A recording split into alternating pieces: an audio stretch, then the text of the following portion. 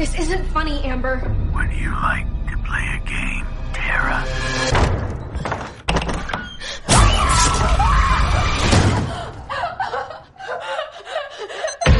Doors unlocked.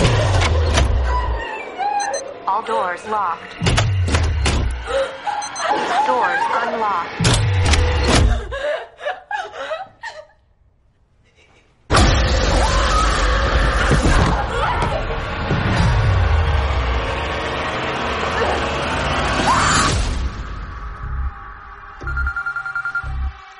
Hello? It's happening. 3 attacks so far. Do you have a gun? I'm Sidney Prescott. Of course I have a gun. Something about this one just feels different.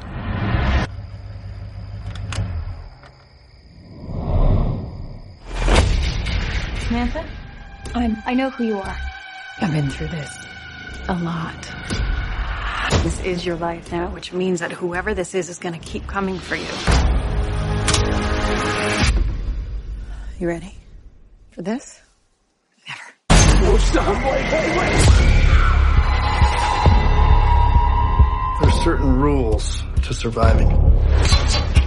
The attacks were all on people related to the original killers.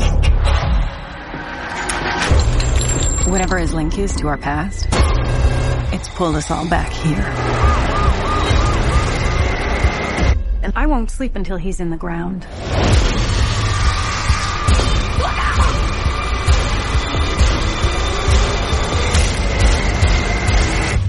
Hello, Sidney. It's an honor.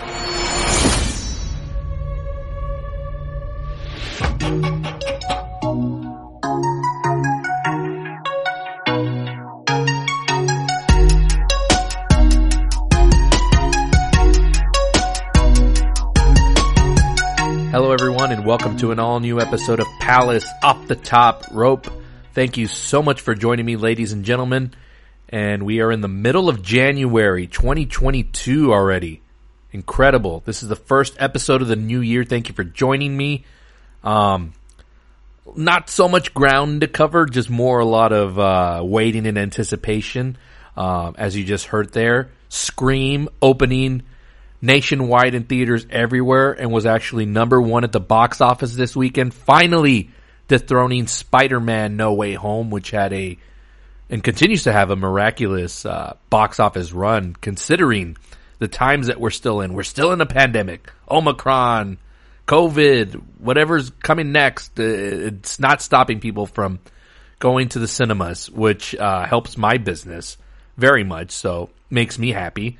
So that continues to make money. But yes, it got dethroned from the number 1 spot, Scream, the 5th installment. And kind of like I guess you can call it a legacy sequel. Or a requel, as the new one is called. And I'll get to my review in just a bit. Check that out this past weekend. Grossed $30 million over the 3-day weekend. And up to about, I think, 30 to 36 for the MLK weekend, 4-day if you want to count Monday, but I usually go by Friday through Sunday. That's how I measure how a movie does, like financially opening weekend, whether it's a success or not. Off a $25 million budget, this is going to make some bank. It is considered a success. I'm super happy because Scream, although horror is not my franchise, it is definitely the one that I consider my favorite. I grew up with these movies. The first one was released in 1996, and I remember seeing that as a kid, and I was just, enthralled with the young cast at the time. Neve Campbell, just the Scream queen of my generation. Courtney Cox, who of course famous from Friends as Monica Geller, so you had that going for it. Just the whole appeal of it. Slasher, just suspense, meta commentary. There's everything to love about the Scream franchise. And the sequels have been kind of hit or miss. I like part 2, but it's not high on my rankings. Number 3, gotta decide. It depends on which day I'm watching it, whether I like it or not. Scream 4 I did like a lot when it came back in 2011. Not a lot of people went to go see it, so I thought we would never see anything about the Scream franchise ever again. Dead, buried, whatever. Then a couple of years later, it got revived as a television show on MTV. So there was a lot of awareness in the young generation about this movie. So there was a chance when I saw that they were going to make this one and they were going to bring back the original cast members, the original three, David Arquette, Neve Campbell, Courtney Cox. I was like, okay, this probably has a better opportunity now to make money, because when Scream 4 came out in 2011, horror, the genre, hadn't really made a comeback at the box office like it has in the last couple of years. You know, you figure with the arrival of for me, basically it was the Conjuring movies that really, I think, kickstarted this whole thing. And ever since then, like, these are almost guaranteed box office hits every time they come out. From like your Halloweens, they've redone that. All the spin-offs of the Conjuring universe, anything basically horror related does well at the box office. You get good crowds for it, at least opening weekends. Those are usually front loaded and they die off. So I knew this one probably had a chance. Now, how much were people going to care? Because again, this is a franchise that's been around for a while now. So we're almost 30 years to the original release of the original. You know, if you want to believe that or not, like we're really close to it. So are people going to care? But again, with the television show that they had on MTV, I forgot how many seasons that ran. I never watched it. So there was awareness of the movie, and lo and behold, it's got great reviews going for it as well. So that's gonna help it continue to make bank at the box office for the next couple of weeks, because there really isn't anything, folks, like huge. And I'm not saying Scream is like the biggest of movies, but there isn't really anything like, you know, just that gigantic of a juggernaut until the Batman in March. Now in February, you got Moonfall, which I'm excited for. It's a Roland Emmerich disaster flick. The moon coming to attack Earth. What? Wacky. Love it. Armageddon style. And you got Jackass Forever, which is, again, I'm looking forward to. People playing pranks and doing stupid stunts. That's never not going to be funny. Like, come on. Now, the question is are people going to care? Because I think the last one came out in like 2008, 2009, I want to say. So it's been a while. It's been a hot minute. And these guys are like really older now. You know, Johnny Knoxville's not shying away from him that he has like gray or white hair in this movie. So it's known that these guys are like up there in age already. But this is kind of built as the last one. So we'll see how that does. But I'm not really expecting huge numbers. The last Jackass opened to like 50 plus million. Now, would I be happy? Would I be thrilled if that happens? Absolutely. But I don't know. It's too early for me to gauge, but I'm not expecting it to be that high. But do I expect like diehards to turn out for the first couple of days? Probably. So Scream and Spider-Man are going to have the box office to themselves to dominate. And I want to get into my review of Scream. And before I get to it, folks, just want to say that today's episode will feature the return of Brandon McLaughlin, who you just heard a couple episodes ago, was on here and we discussed everything Spider-Man No Way Home. And we're going to be doing that today, but we're going to be doing it for Cobra Kai Season 4, which has been out on Netflix now for a couple of weeks now. So the diehards and everybody that's been wanting to see it, I believe, have seen it already. So we're going to discuss it at full length. So he's going to be coming up in just a few minutes here on the pod right after I give you my review of the new Scream film. So I'm all about like interesting sequel titles and not confusing the audience. So this new one is just titled Scream, like the original movie, kind of like the way they did Halloween. And they redid the original and brought back Jamie Lee Curtis, but it's a de facto Halloween, like part 2, I think, or Halloween 3. I don't know. I don't follow that franchise closely, but it's confusing. Scream, I thought that was going to be confusing as well.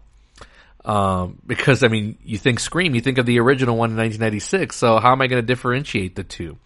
But anyways, whatever. We're in these times now, right, where everything's getting rebooted and restarted, so they'll reuse the titles again. I mean, I'm sure whenever they reboot Back to the Future, they're just going to call it Back to the Future, and I grimace at the fact that they would remake that movie, but I'm sure down the line, whether I'm super old or whether I pass on, at some point they're going to remake this movie, because Bob Zemeckis is not going to live forever and those rights will pass on, and and they will remake that movie at some point. It's inevitable. But they'll call it that as well. So I'm like, that kind of threw me off for a bit. You know, I'm a stickler for having, if you don't want to put part 5 right after Scream, if you don't want to put a big 5 on it, put the 5 in place of the S and make the edges of the 5s like knives, and you can be clever that way. I don't know. Be creative. But whatever. That's just me nitpicking. Now, as far as the movie goes, holy shit, was this well made. Scream has always been on the pulse of commentary on film culture and everything that's going on. So, in essence, they've always been like ahead of the curve with this stuff. Like, you think back to Scream 4, and that was 2011. And we had kind of already been in this like remake, reboot kind of cycle that kind of got kickstarted with Batman Begins, and then everybody kind of followed that blueprint to kind of restart their franchises. Some of them, you know, were successful. Others like whiffed really bad. But when Scream 4 came out in 2011, I remember them poking fun at reboots and remakes and having fun with it. And, you know, even tying the very end of the movie saying like, you don't mess with the original. And that's why Nev Campbell, all of them came back, because they were the ones that ended up surviving the ordeal. And they wanted to teach that lesson to Hollywood and the young youth who just want to like redo everything and just reboot and do the same thing. We're kind of getting the same thing here. Although, in this one, they're not the main focus of the movie. So, they're kind of pushed to the side. They're supporting characters. And this is where, if you're going to bring back a franchise and if you're going to bring back characters from the originals, you want to use them to complement the story, not overtake it, which I think that's where we ended up seeing mistakes with the Star Wars movies. You know, everybody only cared about what happened with Han Solo and Luke Skywalker and Princess Leia, and not so much invested in the new characters. Maybe like in the first 2 movies, but then by the time the third one, Rise of Skywalker, came out, it was just all chaos, and everything was just about servicing the fans and servicing the nostalgia. They have done things right with certain franchises, and you know, I'm biased towards them a little bit, but I believe they've gotten it right. And that being the Rocky series and how they've continued it with Creed, with Michael B. Jordan, and that's his story now. And Rocky was like a supporting character and now won't be involved in the next one. So they've evolved that series and moving forward and doing something new. They're doing it with the Karate Kid franchise on Netflix, which I'm going to talk about with Brandon. In Cobra Kai, they're continuing the story with new characters, but they have the older characters serving as like their quasi-main characters, but also like off to the side doing their thing while complementing the story. That's what this new Scream movie does. And you get a lot of attention on the new characters. First one played by Melissa Barrera, Latina-led movie. I love it. I'm going to stand for that. I'm pushing for that. Let's get more Latinas and Latinos in Hollywood movies and franchise movies. We can do it. We can lead these movies. So she plays a character named Sam Carpenter. I'm not going to go into full spoilers. The movie's just out this week and it's fresh. Jenna Ortega's in this, plays the younger sister. There's a lot of twists in this movie where you think by seeing the trailer, you think you know where it's going to go, and it just throws you for a loop. And that's always been the brilliance of Scream, is that they'll turn it on you just when you think it's going to go where you think it might.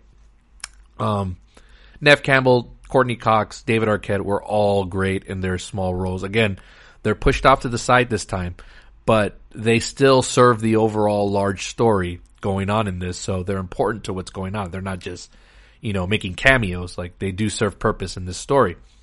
But more focus is put in on these new characters, and although they don't have, in no way, shape, or form do they, match, the original cast from the 1996 version. But, they at least give you enough stuff in there to care about these characters. I'm also was watching this movie as a parent, and I know it's slasher flick, it's a little bit more violent, but I've got some girls that are about to hit the teenage road of their lives, and they're a little bit more mature, and they actually got into this franchise through their own. I don't know how. They're on their own. They discover stuff. There's YouTube and stuff out there. I don't get to see them all the time, so But for the most part, they're good kids and they know how to separate fantasy from reality. But they became really invested in these Scream movies, so I took them to go see it. It was really their first rated R movie that I take them into, which, you know, they may still be a little bit younger, but they're, I think, already mature enough to handle, like, where, you know, they won't get scared or scream or throw a ruckus. So I was very impressed by how mature they were able to handle this movie. Me at that age, I don't know, but I'm just a wussy for these movies. So, I mean, I remember seeing the first Scream movie at home. I didn't go see this in theaters. I saw Scream 2 in the theaters, but I braved that watching it with friends, so that's a whole different story. But, you know, they're a little bit more mature than where I was at their age. So, kudos to them, and they enjoyed it a heck of a lot. You know, they get brought in by people that they recognize in the young cast and crew, like that Jenna Ortega. Like, I had no idea she was from a Disney television show, which my daughter watches, and when we were finished with our feature, we were in the car, and I was like, that girl looks super familiar. Was that so and so from this show? And they're like, yeah, that's her. And I was like, oh, no way. But it's cool how they're getting hooked by the newer cast, and yes, they've watched all the other ones, so they're familiar with the older characters. And again, it's something that I get to relive through them. So, and again, I didn't force any of these movies on them. I'm very. I don't want to say I'm picky, but, like, you know, I ain't going to show them, like, Kill Bill, you know, where that's ultra violent, or something that has, like, a lot of sexual stuff in it, like an American Pie. I won't show them that stuff. They're not ready for that stuff yet. But Scream, although violent, it also is not a full-on, like, horror movie. There's a lot of elements of comedy and satire and not social commentary, but pop culture commentary. So they're able to handle it. They're mature enough. Like, again, they had no problems, like, separating what's fake and what's real. You know, they don't have a problem distinguishing that, and they're not off, like, repeating lines from the movie or anything like that. But, you know, it was a nice, it's a way to, you know, it made me realize, man, like, how fast, like, my kids are growing up, and just to enjoy this time and really cherish it, because by the time I know it, they're going to be full-on grown adults, and this time will have just gone by like nothing. So I got to enjoy Scream, like, as a double, like, as a fan of the franchise with growing up with this, but also as, you know, enjoying it with my kids and them enjoying it, you know, from their side of things, and them getting in tune with the young cast in this movie. So I hope they make more sequels with this new cast, you know. I don't really think you need the older crew anymore, because, you know, they did the movie just right, where they brought them in to pass the torch, complement the story, but they can do the next one without them. Like, I would be okay with that. Just like Adonis Creed, and Michael B. Jordan's going to direct Creed 3, and it's not going to have Rocky Balboa in it or Stallone. So that I'm excited for that. Like, if you're gonna continue to bring back old franchises and IP, you gotta evolve it, and you gotta move the story forward. You can't continue to rely on the past, or not, you're just rehashing the same old thing. And some people like that, don't get me wrong. And I'm not saying they're wrong for it, but, you know, that's not how you're gonna grow a franchise. And then you wonder why people get mad, you know, like, with stuff that's going on right now with Star Wars and all the backlash of, you know, them ruining the Rise of Skywalker, and, you know, the television series is kind of like, they've lost a lot of buzz. Like, it used to be like the talk when it was starting out, but now it's just, you know, whatever. I think Marvel has peaked a little bit, but, you know, there's still a lot of fan bases for that. But you got to move the story forward. You got to do different things. You got to push it forward. If you keep relying heavily on the past, that'll hinder you, and you will peak at some point, and then people will just give up on it. So Scream did a really good job here. A lot of callbacks, a lot of beats to the original movies, but again, they were moving it forward with a new cast, and, you know, who they got for this movie, I think they did a really good job here. So highly recommend it. Again, there's not going to be much out for the next couple of weeks until Batman comes out, so I would recommend seeing this. I can't wait to see it again. Like, I thought it was that fun of a movie, and I can rank them for you right now. So I got the original Scream at number 1, this new one at number 2. Yes, it was that good, even though I could probably use another viewing of it, but I thought it was that strong and that creative of a story and how to poke fun at the way everybody's doing these movies and bringing back old characters, and just, it was so meta. Like, I love it. Like, that's meta done right. Like, the way the Matrix Resurrections did it was kind of like, yikes, that's not the way to do it. Scream did it in the right way, and it works because it serves the story that they're telling for this. So I have that one at number 2. I have part 4 at 3, number 2 at 4, and then part 3, which I think by consensus, by mostly everyone, they have that one ranked last. But I can still enjoy the whole Scream franchise. And I hope they make more. But again, they can make it with this new cast, and I'll be very happy. And they don't have to bring back Neve Campbell and Courtney Cox and David Arquette. They serve their purpose. Is it nice to see them? Yes. But does it get redundant if they were to do it again? Yeah. Cameo, I'm fine with, but they no longer have to be the main part of the story. And that's the way it should be if you're going to do stuff like this. That's going to do it for my Scream review. So let's take a quick break here. And when we come back, Brandon McLaughlin joins the show, and we're going to talk all things Cobra Kai. And maybe I'll ask him about the Dallas Cowboys this past weekend on Super Wild Card Weekend. The wounds are still fresh. I'm still dealing with my wounds with the New England Patriots getting shellacked by the Buffalo Bills, but I took it like a man. And maybe I'll ask him about that. So stick around. This is Palace Off the Top Rope. We'll be right back. 20 years later, we're still doing the same stupid... If they trust us to go to the bathroom, they're less intelligent than I thought.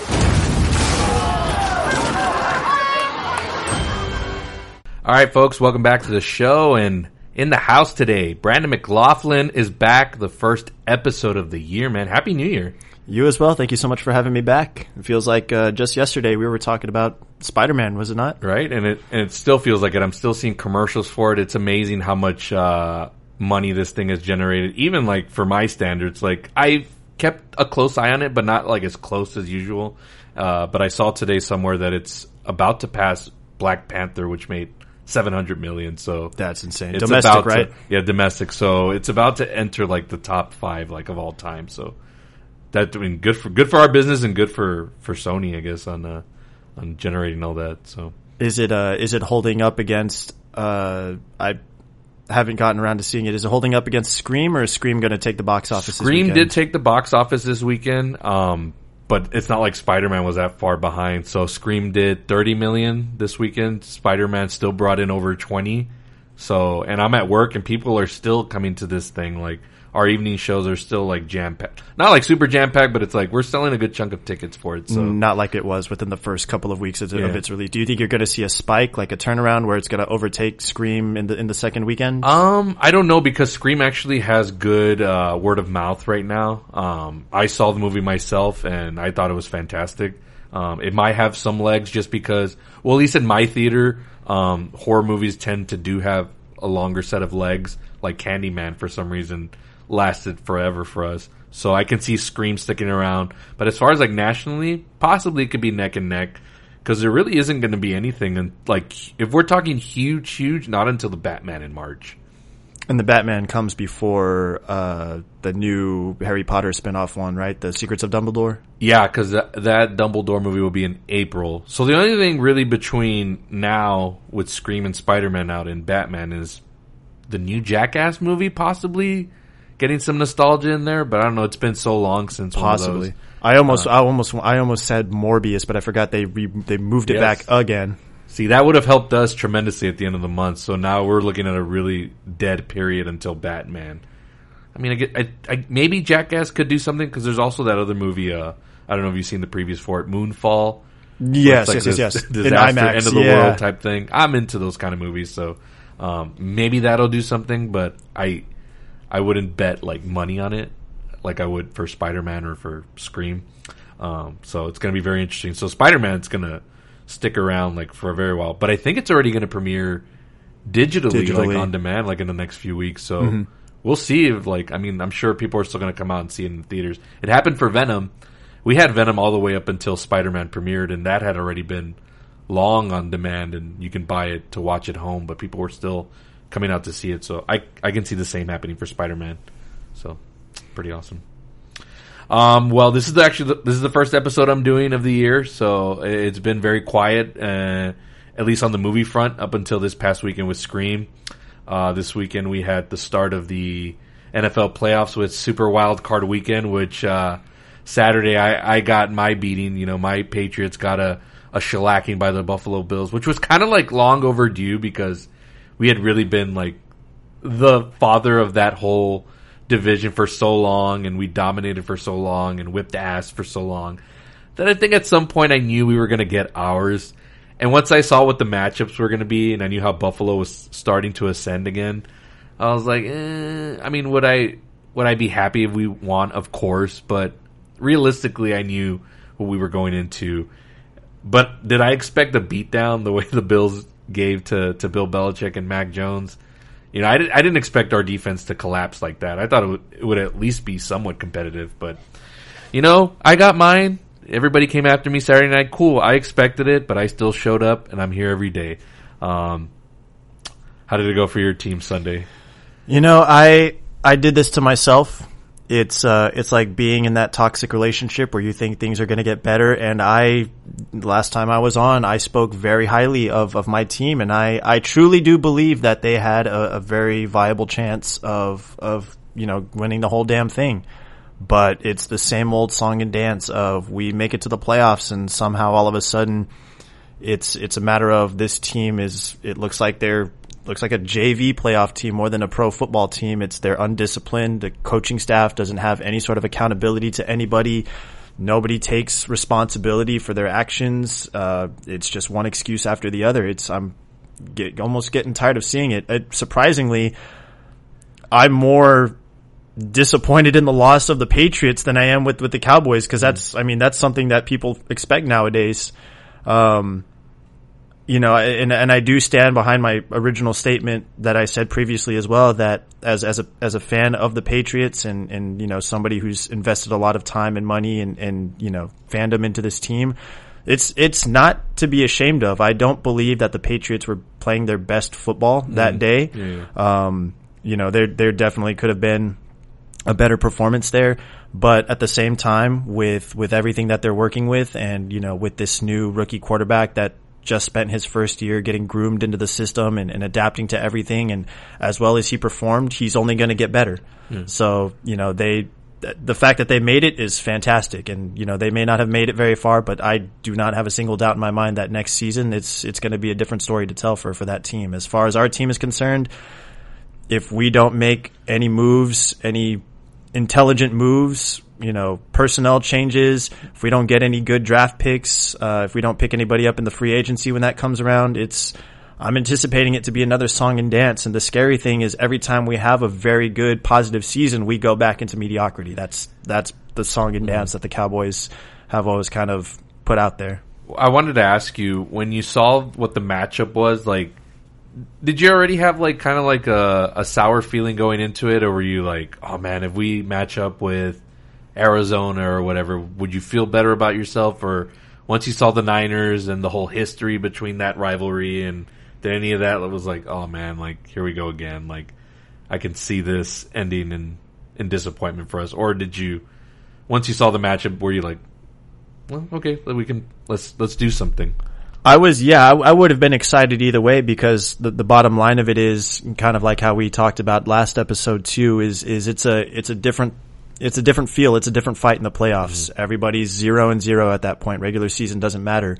So you could have matched us up against anybody. It could have been the Cardinals. It could have been the Rams. Obviously not the Packers. They would have gotten the first round bye. Would have been matched up against, or even Philadelphia.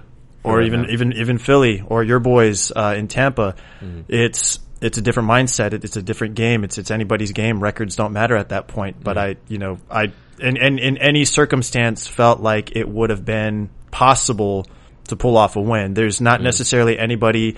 I mean, yeah, do I feel like we had a better chance of facing off against the Niners team as opposed to a Tampa Bay team? Sure. But there wasn't necessarily any point where I felt, oh, we absolutely got this. Like, this is definitely a guaranteed win, you know, going up against the Niners as opposed to anybody else. So let me ask you point blank, you're the GM of the Cowboys. Well, let's just say owner. Let's take Jerry out of it. Let's say you're the owner. What are you doing to right this ship for next season? Because I think you got the pieces in play. You got great offensive firepower. You got a competent enough quarterback. Like, I'm not going to say Dak's elite, but he's good enough that he can win you like big games. He's a good leader. He's proved that. Defense really showed up this year with the addition of Dan Quinn. Like, you're right there in contention. Like, Philadelphia's got like 3 picks in the draft in the top 10 next year, so they're going to be. I mean, I'm not saying every first round pick is like a gold mine, but you know they're going to be right back in the mix. But to stay relevant, to stay on top, and hopefully win the division next season, what big change are you making to this team this offseason? I think first and foremost, I got to get rid of McCarthy. And that's the other thing too. Dan Quinn is kind of walking a very thin line. See, my thought about it is we're holding on to a bunch of sloppy seconds from other teams. I mean, not necessarily taking anything away from them, but Dan Quinn being the defensive coordinator coming from Atlanta, who's also responsible for blowing a 28-3 lead in the Super Bowl, one of the most memorable sports moment that I think not a single person is going to forget. It's kind of a little suspicious if you ask me. Yeah. And then of course, with McCarthy, what's the last thing he did in the last 10 years? He had that one Super Bowl win, which absolutely nobody gives him any credit for. Right. Granted, it does help that he had an Aaron Rodgers, which is, you know, another one of those special cases, but Dak is not Rodgers. Right. Dak is good. I'll give him that. Dak can make for a good amount of stats on paper, but he's not that guy that so far can make the big time clutch moment like an Aaron Rodgers or a Tom Brady could. I'm not gonna move on from Dak just yet. I think he's still got plenty of good years, and you know, given the benefit of the doubt, having some optimism, he can definitely improve. So I'll save that conversation for a later date, but definitely McCarthy would be my first move. So I was looking at the final play, the quarterback draw, where they ended up running out of time. A certain mutual friend of ours has stated that another quarterback is too old and wouldn't be good. How do you think Tom Brady would have handled those final seconds with Dallas? Would he have given you a better chance to make like one final shot into the end zone? Like, would Tom Brady have done that quarterback draw, or would he have continued like dinking and dunking towards the end zone? Because y'all weren't like. Because Dak was making strides with the receivers, like you were gutting them. I mean, just time was running out, but like, I don't know. Like, Aaron Rodgers fell into that same situation earlier with the 49ers. I don't know if you went back and saw highlights of that game, but that exact same situation happened. But Rodgers was more smart about it as far as like not doing a draw like that. But plus, also the ref was in the right position. Mm-hmm. That's the other thing our mutual friend has said. Like, oh, the ref screwed you all, and it's like. Well, no, the quarterback and the center don't determine where the ball goes. That's up to the referee. Like, they spot it, not you. So if he wants to call conspiracy on that, that's stupid. But I don't know. Like, do you think if Tom Brady was your quarterback, would you have had a better shot, or do you think the same thing would have happened? 100%. I mean, Tom Brady is Tom Brady. He's very calculating. He's very. But even with like no time, y'all had no timeouts. Like, yeah, there was just no way you could do anything towards the middle of the field and not come up with a negative result. I would never doubt Brady in that sense. Mm-hmm. You know, given the same circumstance and the same parameters, I think we would have had a better shot for sure. Mm-hmm. I mean, definitely gotten down closer to be able to take a shot in the end zone more so than we did. I mean, I'm not going to dispute that at all. Mm-hmm. I was watching the replay of that play, and it started off with Dak fumbling around with his own center first before the ref even came in and bumped into him. So there was already some activity that was going on that, like, it's, you know, what are you doing? Why are you bumping into your own guy kind of thing? Mm-hmm. That got me questioning. Another thing too, because I was talking to my coworker about this too, because he knows what I'm about, and he's a Packers fan, so he doesn't necessarily have anything against the Cowboys. He will continue to go on record and say, I was actually rooting for you guys. What happened? You know, I was happy that y'all made it, and you know, y'all were going to go. I thought you were all going to go very far. Mm-hmm. I was telling him we did not turn it on in that game until the fourth quarter. Mm-hmm. I was saying how we started playing well. We had 3 other quarters of football that we could have been, we could have started building momentum, that we could have started making those big plays, and we could have even actually gone ahead and perhaps made it even a more competitive fourth quarter, like a back and forth type thing. But we played from behind the whole game.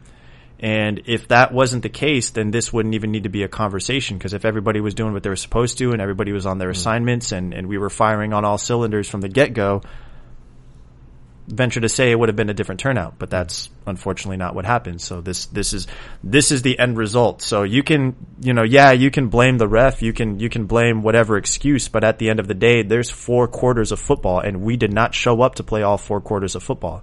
If we had, I don't think this would even be such a big deal. Yeah. The reason I bring up Brady is because I look at a lot of our I don't want to say we all have mutual friends on Facebook, but a certain percentage that I see that are Cowboys fans are not fans of Dak per se. Like, I mean, don't get me wrong. What turned me on him was the whole contract situation and wanting all that money. It's like, well, prove something first before that. Whatever, he got his money, but what do you think it is with fans that don't like Dak Prescott or think like he's not the guy? Like, do you agree with them, or do you think you see something different that they don't? I'm curious as what to the imbalances on some people that don't like Dak and some people that are fine with, like, Jake Ramirez will call Dak elite. I don't think he's elite, but he's good enough. But I don't know. What are your thoughts on those fans that don't like Dak at all? Like, do you think they're wrong, or so that actually brings up a question that I was going to ask in regards to this. So specifically speaking, are we talking about like they just don't believe in Dak at all, or they just don't believe, that he's an elite quarterback in response to, what Jake was saying? From what I'm seeing, it looks like they don't even believe in him at all as to be the guy. I was like, well, who do you want? Like, I mean, I know Russell Wilson's talked about, like, possibly wanting to leave Seattle, like, but even then, that's not a guarantee. It's like, well, who else do you want? Who else were the Cowboys going to go out and sign? Like, right. Other than Tom Brady when he was a free agent, but it's too late now. You signed Dak to it. I mean, I don't know what they're expecting. It's just, I don't know. To me, that's just weird because I think he's good enough. And I think with the right coach to push him, and I don't want to say McCarthy doesn't do anything, but it feels like he doesn't push back on anybody. Mm-hmm. Like even when Zeke was having those struggles last year with fumbling, right?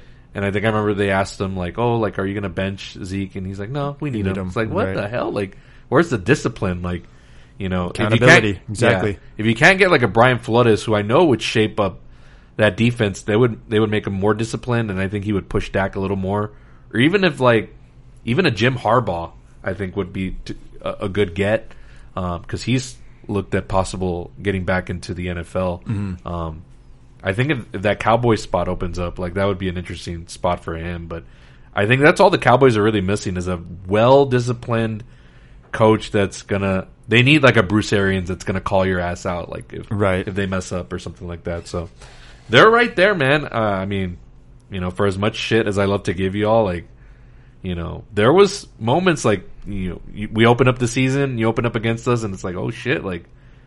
Where was this for like the entire season? Like, you all showed strides of maturity, but again, just little blunders and undisciplined and too many penalties. That's just, the Bucs dealt with that last season and they cleaned it up. But, I just think it's going to take a more strong-willed coach to get you all over that hump, because I think everything else is set. I mean, you got the offense. Offensive line's good enough. Your quarterback's good enough. Your running back situation's good enough. Your defense got a bunch of studs. So, I mean, I really think it's going to come down to the coach. And if there's no change there, then you just got to look all the way high up at the owner. Yep, I can't agree. blame anybody else. To answer your original question, I don't have an issue with Dak. Again, I don't think that he's a bad fit. I don't think he's a bad quarterback. Do I think he's elite? No.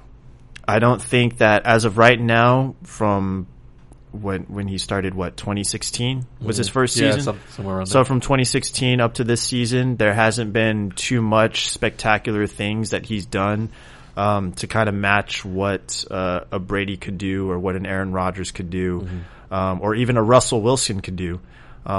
Russell went back-to-back Super Bowls. I mean, and he had an amazing squad. You know, Dak has his money. I think he just needs to make better decisions in the long run. Yeah. And there's plenty of time. He's got plenty of good years. Like I said, he can definitely shape up, and he can turn it on and prove everybody wrong. I agree with the personnel changes, because, you know, like, again, Dak he's good on paper. He's, you know, our mutual friend, you know, Jake, he'll throw the whole book at you with stats like, oh, Dak threw for, you know, this number of yards, you know, 400 yards this game. You know, that's fantastic. Another thing about that too is if it's not winning football games, then what do the stats on that paper actually mean? Like, what good is that actually doing for us? So statistically speaking, he is there. He just needs to shape up and make better decisions in a crunch time situation, you know, in a 2-minute drill. And absolutely 1,000%. If he has a coach that's just gonna, you know, give him a pat on the back and just be a cheerleader more than an actual leader, he's not going to get very far. He's not going to see a whole lot of improvement. I saw a graphic today, and I think Jerry Jones should really look at it and be like, wow, like, history really is repeating itself. It was a graphic of Dak next to Tony Romo, and it said after the first 6 seasons, they're like 1-2 in the playoffs, or 1-3 or something like that. It's like, yikes. Like, it's literally the same thing. Like, nothing has changed, and it's like, the hell, man? Like, y'all are right there. Like, why doesn't Jerry Jones see that? I mean, I don't know. I mean, I'm thinking there is going to be a coaching change. It's just not going to come right now because we're deep in the middle of the playoffs, and I'm sure he's going to want the headlines to himself. So it'll probably happen like either right after the Super Bowl or right as the Super Bowl is about to happen. I think a big change is coming because that's what's going to be needed. Because I think even, you know, usually I'm used to seeing like my Cowboys Facebook friends like afterwards, we'll be back next year or whatever. But there was a lot of like crickets. I think it finally hit y'all. Even though I did a Facebook Live saying, y'all aren't going to change. Y'all are next year. Y'all will go on a 10-game winning streak again, and y'all get arrogant instead of like, you know, hey, let's just play out the season and we'll see what happens. Let's win some playoff games and then we can start talking. But I don't know. There was just something different about it, and I don't know. We'll see, man. Have you had a chance to look at what the opponents are going to be for y'all next year? Like I got to look at like Tampa's going to come next season to Dallas, which is a game I really want to plan on going, especially if, depending on whatever happens with Brady, this is supposed to be his last season coming up. Because he said he wanted to play till he was 45. That was always his end game. But I don't know. Things always change. But I know that's going to be one of y'all's opponents next year. I don't know if you've had a chance to look at any other teams that you're going to play. I scrolled past it. I saw it on the page on like Instagram, on their Instagram page. I briefly kind of looked over it, and then I scrolled past it. I didn't really invest a whole lot of time or take a screenshot of it. I was actually looking to see if I know for a fact we don't play the Ravens. That was the one I was looking out for. Oh, okay. I wanted to see if Devon and I could go to that game because, you know, he's a Ravens fan. Yeah. But, that's about the only thing. I think we're playing, I think we're at home against, Cincinnati. Okay. If I'm not mistaken. Cincinnati's on the up and coming, so I think that's going to be a good matchup. That's a team you're going to want to like see. Those are the games that you should start circling, like that one, the Tampa game. Like, no, let's beat Tom Brady. Let's beat a high finesse, like high powered offense. Let's go toe to toe with them. But again, if you don't change the coach and then everything stays the same, and then even then, like your coordinators thing is not even set in stone because Dan Quinn's getting like head coaching interviews, and I don't know about Kellen Moore. I think I heard a couple of little bits about him. But, you know, if things don't shape up there, I think if you all were to lose Dan Quinn, I don't think you are. I don't think they're going to give him a head coach right away. But if you were to lose him, I think like you have to pounce on Brian Flores because that's his specialty defense. He turned around Miami like super quick. And not just the defense, but the whole culture. Like players in Miami are freaking shocked and in disbelief that they let him go. Like so that sucks. It drains your locker room. So I don't feel bad for Miami. Like they fucked up. But yeah, I'm really interested to see what's going to happen with the Cowboys because if it's just the same old, then you're going to get the same results. It's the same fast food. You keep going to McDonald's, like, what do you expect? You can get the same type of food. But don't want to harp too much on that. I know we talked about it at length here already a bit.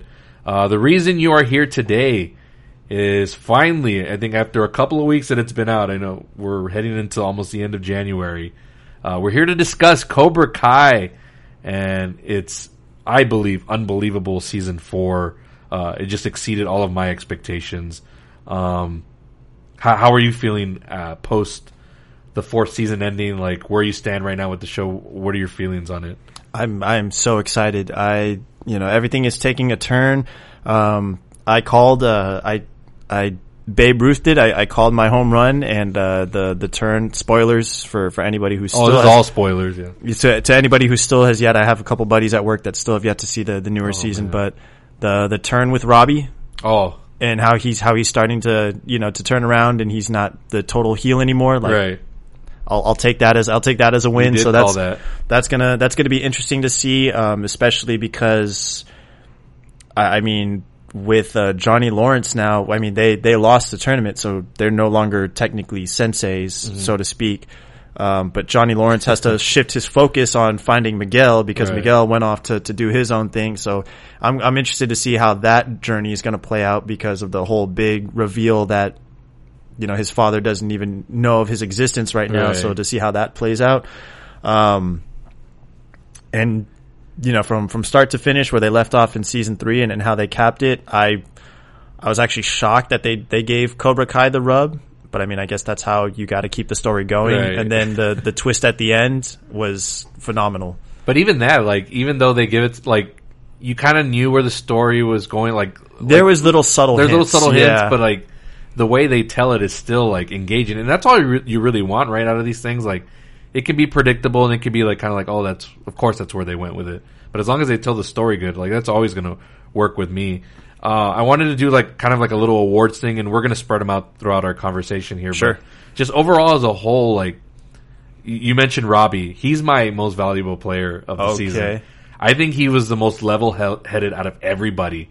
Because one of my favorite scenes in the season is a conversation between him and Johnny, where Johnny's like, no, like, you can't trust Kreese and Cobra Kai, and Robbie's like, wait, hey, hang on. That's your problem. Your problem is you trusted that guy. I don't trust anybody. I'm just using them to get what I want. So he was kind of like, he knew what he was doing as far as like what he wanted out of Cobra Kai, but he just felt like outpaced and outsmarted everybody. Even his conversations with LaRusso. Oh, you think your way is the only way? I see how you work. I see how my dad works and how Cobra Kai works. Like, nah. Like, I'm gonna use all the knowledge that I've learned from Miyagi-Do and Cobra Kai, and just him being like overall just an individual, because he was like a stray for the longest time until he hooked up with LaRusso. I just thought his character development was so great. I thought he was going to go full on heel, but there's shades of it. But then there's also like, he's mentoring this new kid. Right off the bat. There's the good side of it. It's like, oh man, like I really rooted for Robbie, because I thought in season 3 he kind of got lost in the shuffle a little bit. And I was like, oh man, I hope he doesn't become a background character, because I think there's real potential with him. And here you kind of see it like, oh shit, like, this guy could lead, like, if they decide to like eventually like get rid of like the original cast, like, he could lead the way for new stories or whatever. I don't know. Did you have a different MVP, or did you have the same one? As a matter of fact, I'm actually going to go on the exact opposite of that spectrum to his other half, and I'm gonna select Tori as my overall season 4 MVP. And pretty much for those exact same reasons, because you thought, she was going to be the baddest bitch in the land, especially with how season 3 ended. Right. And so she was like super villainous in the very beginning, but then they kind of started building that. They kind of started building in season 3. I think it was season 3. Those moments where you kind of get those brief moments of sympathy for her, because you really start to understand, where she's coming from and like her overall at home situation and everything. Yeah. But this just kind of takes it to another level, especially with the slip up in the beginning when Mrs. LaRusso visits a restaurant and ends up getting her fired inadvertently, and then she has to work at that kid's birthday party event center thing, and just gets totally embarrassed. But then completely 180s and is like, starts to actually taking advice from other people and starts to learn how to trust. And even she had that conversation at the very end with Mrs. LaRusso of like, hey, I've been taking your advice. I've been seeking therapy, and it's been very helpful, and it's been helping my mom, and it's good. And then at the very end, it's like the perfect WrestleMania moment. It's like the perfect WrestleMania storyline. She gets her moment in the end. She wins the championship, not just for herself, but for her overall dojo, which is incredible. So I'm running with Tori on this one. MVP for me, for her. I guess my other award that we can go into is I guess best. She had the best storyline arc this season, I think, in terms of growth and development. Like you said, it was planted in season 3. Usually in shows like this, like a teen soap, I guess we can kind of call it. Yeah. There's couples that you root for, and I found myself by the end of this rooting for Robbie and Tori instead of like whatever with Miguel and Sam. I dare say, like, for half the season, you couldn't even tell that they were like couple material. Like they were just two people hanging out. Yeah, I think that was done on purpose, so that way you could sympathize and gain more traction for Tori and Robbie, who that develops as well throughout the season, right? Because they're at odds at the beginning, like, what are you doing with us or whatever? Right. This isn't for you, and then it's just you could see the tension there building, and it leads to one of the great moments in the prom episode where they just steal the dance floor, which is that's always a thing. I love stealing the dance floor if I get an opportunity. So seeing something like that, I'm like, oh man, if I could do that on film or whatever, like that's so cool. I don't know. Talk about that moment a little bit. I thought that was one of the best moments of the show, where just him and Tori show up at prom and just steal the night away. One of your favorite artists, if not favorite artist, right now going. I think overall, I think that prom episode just overall as a whole really stands out to me in a lot of different ways. Before we even get to the weekend song, can we talk for a second about Dimitri's prom tux with the Pac-Man game board? God. That character also had great development. It's crazy out of the woodwork. He was like a nobody, just a pushover, and then all of a sudden he's skilled, he's masterful, he's performing well in this new event that they launched at the tournament. Yeah. He definitely 180. And again, folks, like, this isn't something that's just like, all of a sudden what we're supposed to believe Dimitri's like this. I'm not saying like he can fight anybody, but he can hold his own. But that was like built up throughout the seasons, and then in season 3 you finally saw him got to kick some ass a little bit. He was the one bullying Hawk for a little bit, like at school in the soccer field. Yeah. So you saw like little shades, like, okay, Dimitri's going to be able to hold his own. But yeah, he showed like a lot of like great fighting techniques and style. He even fought Robbie for a while. Like, I mean, it wasn't a fair match, but there was moments in there like, oh shit, could he get a point on Robbie? Like, is it possible? So his development has also been great. But yeah, that after recovering from a broken arm too, mind you. Right, yeah. Oh man, just so much good stuff. So much, like, it's easy for a show like this to forget about characters and then just develop the main people. But like, they brought back people that we hadn't seen in a while, and it's like, oh shit, there was development on them. Like Stingray played a vital factor into the season finale, played by Paul Walter Hauser in that episode. There was the return of what's her name? Sam's friend. I know who you're talking about. Gosh. I can't remember her name. I feel bad for forgetting the name or whatever, but she was there in the first 2 seasons and then just wasn't there for the third. I don't know if it was contract situations or whatever, but they brought her back for one episode to kind of be like this guiding conscience for Sam, who's another character who, if you look very closely, there's a heel turn coming for that girl. I don't know if it's just me. Do you see that coming for Samantha LaRusso? I thought I did, especially at the halfway point in the 4th season when they re-encounter each other at the school.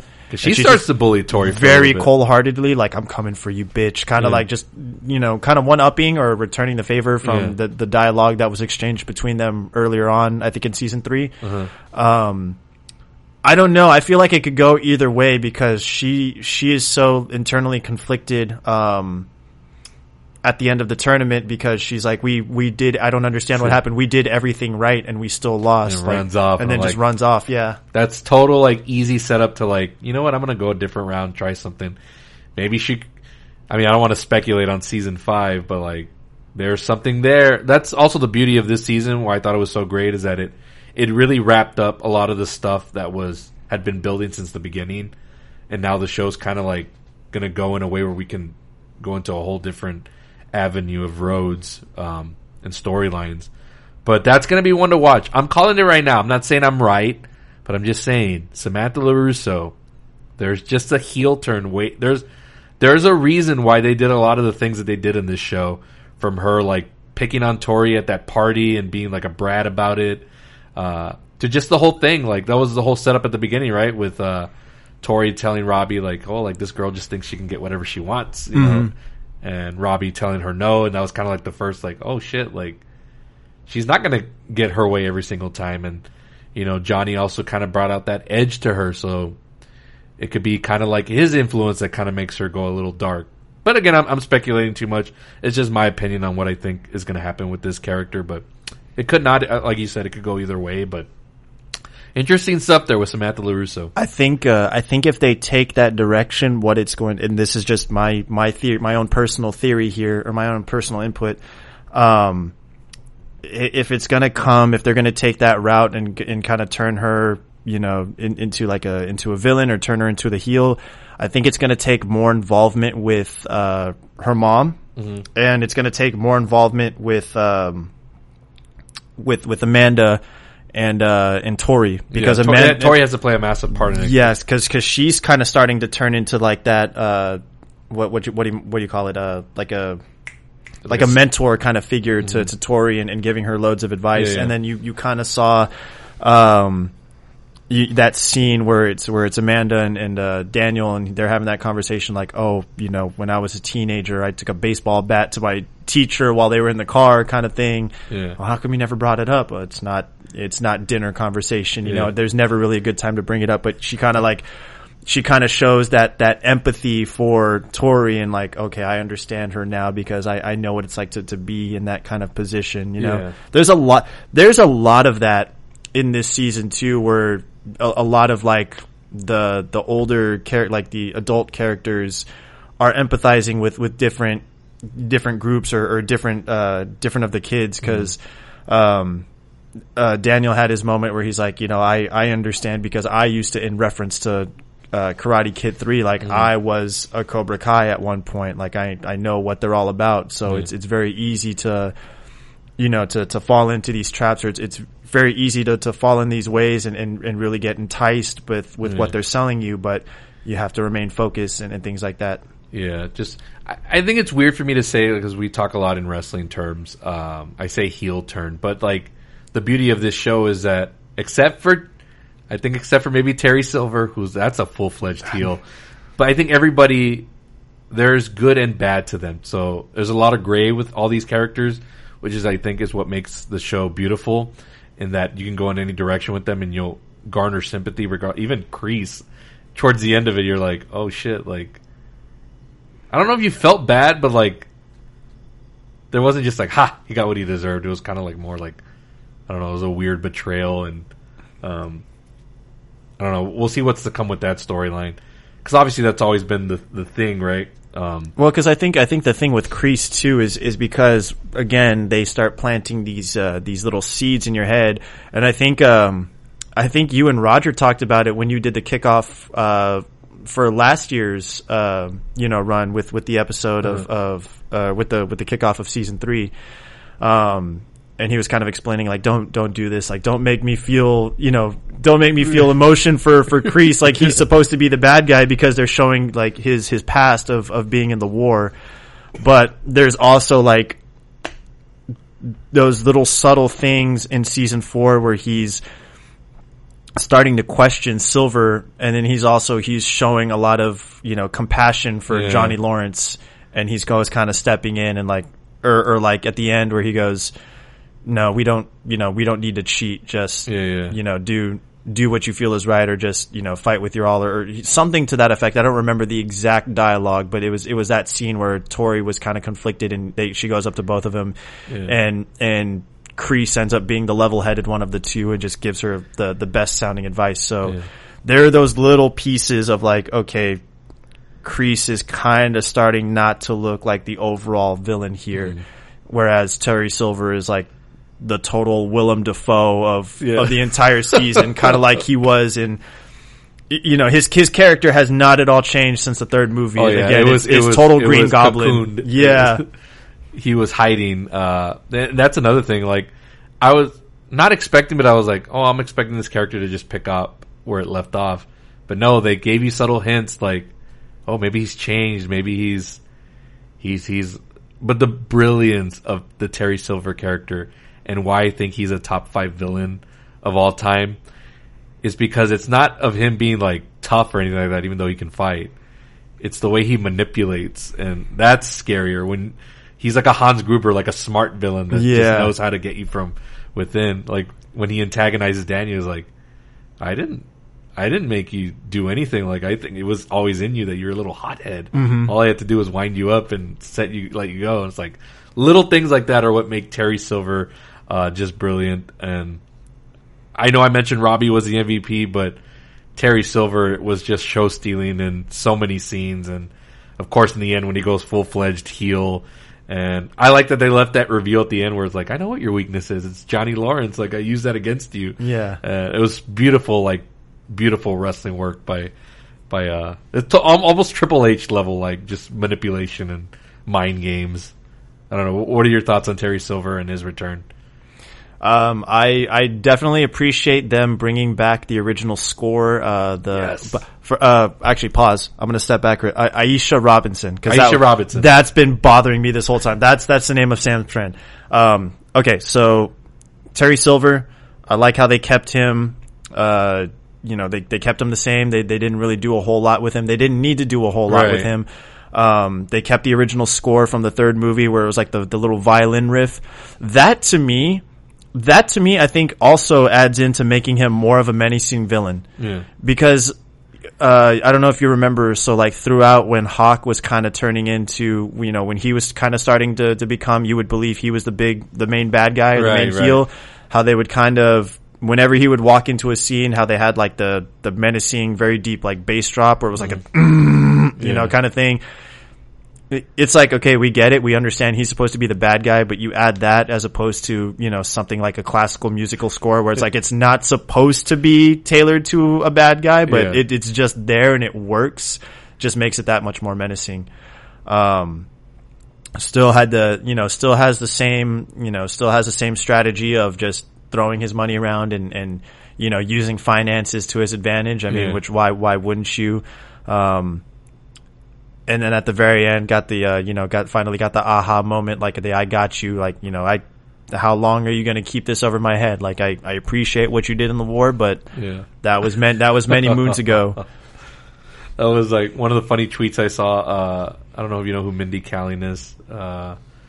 She used to do like the Mindy Project show. She was like, man, Kreese is like such a jerk. Like, he gets offended real quick and brings back horrible Vietnam flashbacks. Yeah. That's where you still see shades of like, man, Kreese is like, I think Kreese is just an asshole. Whereas like Terry's a villain. Like that makes sense. He has a grand plan. Kreese is just that bully in high school, like that just never got over. Like, I'm the tough guy. Like, you want to pick a fight with me? I'll fight you back or whatever. So that's the assessment I got out of it. Is that when I started thinking about both of these guys, I was like, man, Kreese is just an asshole. Terry is the real villain, the snake that you need to worry about. And I think they executed that perfectly. I know you mentioned you revisited the movies as well. Is there anything about Karate Kid 3 this time that stood out for you more? Or I don't know what your thoughts are on that movie just in general. I like it. There's a lot of people that hate that movie and it doesn't work. But I stand that movie. What are your thoughts on Karate Kid 3? I don't have anything against it. I mean, yeah, there were certain moments, especially when he brought in the what is it, the bad boy of karate, Mike Barnes. Yeah, Mike Barnes. Him running around in his goons. There were, some moments that were total cheese and cliche, but I mean, is that not the essence of like late 80s, early 90s movies? Right. So I'm not going to give it a knock for that. There are a lot of little things, and this doesn't just apply to the third movie. This is pretty much throughout the trilogy that they kind of plug into the series. And I appreciate how they throw those little subtle hints to kind of like pay homage or like, reference to the trilogy without making it like a total focus point. So the line of dialogue, when was it? When, I stand corrected. It wasn't the third movie. This is actually back into the first movie when, he's talking to, I think it was a scene, I can't remember when exactly it was, but it was Daniel LaRusso and he was talking to like one of Allie's friends. And they had revealed like, oh, she's not with Johnny Lawrence anymore. Like they broke up weeks ago. Oh, weeks? Like what are we talking? Weeks? 1 week, 5 week? Like what are we talking about weeks? And then the same thing happens in Hawk in season 4. A lot of the second movie. I'm going to be brutally honest with you. I think I enjoyed the third movie more than I did the second movie. I don't know what it is. It's very dramatic and very family oriented. Like it's more of an inner conflict. I mean, they had the Chosen as the villain, but that movie is more conflict about father and sons and just it was too emotional for me. Like I like to watch it, don't get me wrong, but part 3 is it's a total like just cheese fest, and it's so corny and over the top. And the brilliant thing about this series is that it doesn't take itself too serious. It knows how to poke fun at itself. That's what Amanda LaRusso's there for, to point out every once in a while, hey, this is kind of stupid, all of this. Like, what the hell's going on? So the beauty of Karate Kid 3 not working, they play that into the movie, where there's 2 great scenes, one with Miguel and LaRusso explaining, how he grew up and not going to school and all that stuff, and they play into some of the stuff that he did with his money, which he ended up blowing on a bonsai shop. If y'all have never seen Karate Kid 3, that's what he does. He buys Mr. Miyagi a bonsai shop with his college money for school, and it ends up like failing. But so that's played into there as a joke. The fact that in part 3, if you watch the movie, the whole point of the All Valley is that it's a tournament to who's the best. And in that movie, for some reason, Daniel LaRusso only has to fight in the last match, which makes, from a wrestling standpoint, that makes no sense. Nope. That's putting somebody in the WrestleMania main event without them earning it. Yeah, horrible booking. Johnny Lawrence calls that out immediately. So just things like that. But then they put in a great scene between Miyagi and LaRusso from part 3, where he's like, "No, you're gonna learn your own way of fighting. You won't just learn my way." So. It's cool how they balance both of that, and again, that's a theme of the show, is just balance. I thought that particular wasn't that particular scene in the first movie too, where he was talking about being deep rooted? No, that's from part 3, because it's about the bonsai tree that got broken in half. That's just, oh man, the way they brought that in and made it like a core, just sentiment of that season is just, I mean, damn, like I'm ready for more. Can we talk something in comparison of the series between the movies? I know it's kind of apples to oranges, even though they're within the same realm and in the same mythology. I personally like the series more than, and a lot of people may or may not get on my head on this, but I personally enjoyed the series more than I actually did the trilogy of movies. I think what does it for me is like, the kids in this series who are teenagers equally as young as Daniel LaRusso in the original trilogy, but they actually learn how to fight. Right. And they actually hold their own against their enemies and against their opponents, regardless of how many more years of fighting experience that whoever they're up against has. Like, Daniel LaRusso just gets his ass kicked in every movie, and he always pulls out some lucky. So that's a question I'm going to propose for you too, because you talk about. And again, it's kind of hard to really compare the two. You've gone on record in regards to the Marvel movies and how there's no stakes because you can have like an end of the world scenario, but then somebody just pulls out like, oh, I have the ability to do this, or I can snap my fingers and change this, or I can cast a spell and change this.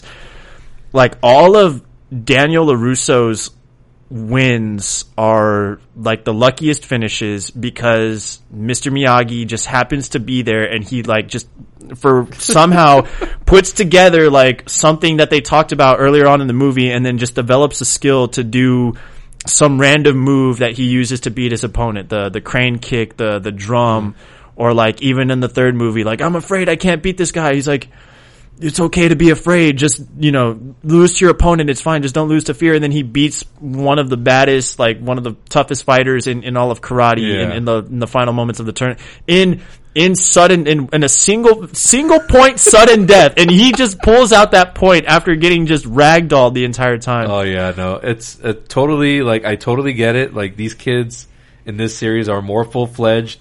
And I know for some reason now Daniel can, like, fight his way out of it. He can fight off 6 people for some reason. Yeah. Where was that in the movies, like, for some of it? And I get it, he was a kid, but even then, these kids, like, they know how to hold themselves in a fight. But it's perfect that you mentioned that, because Johnny Lawrence actually calls this out, and I want to talk about this because this was my favorite episode of the season, Match Point, which I believe was episode 4 or 5. Something like that. And Johnny Lawrence says that, like, you think just because you got 1 point over me all those years ago, that you think you're the better fighter than me. Like, no, like 10 times out of 10, like, I'll whip your ass or whatever. So they have this whole thing to set up to them, like, finding like a fight to the finish or whatever. But yeah, this kind of arrogance that grows in LaRusso, like, that he thinks not only his way is right, but that he thinks he's the better fighter. Yeah. Which probably not, if you really think about it, even though there's shades in the show that make you think, like, oh, you can fight off anybody. Even fights Kreese. Yeah. I didn't even buy that, but whatever. But no, yeah. Again, because of a lucky technique that he learned 5 minutes ago in the show when he went to Japan. Cause So with things having stakes, do you think that the movies would have had more weight to them, or do you think the movies? I don't know. I don't necessarily want to say would have been better, but let's say in the third movie, like Mr. Miyagi, he goes into the Cobra Kai dojo, and he takes on, he handles all of the business. Every time Daniel LaRusso's getting bullied, he just goes in and fights 3 guys, 5 guys all at once. Yeah. Let's say in the third movie, he got jumped by Silver and Kreese, and he gets hospitalized. See, so that would have made that movie better. So he can't be at the tournament. So now Daniel LaRusso is forced to fight on his own and just kind of figure things out, or he loses his title. Like, see, right there, you improve that movie like 100 times. Even though I love it, but I love it more because of Terry Silver, because that character still works regardless.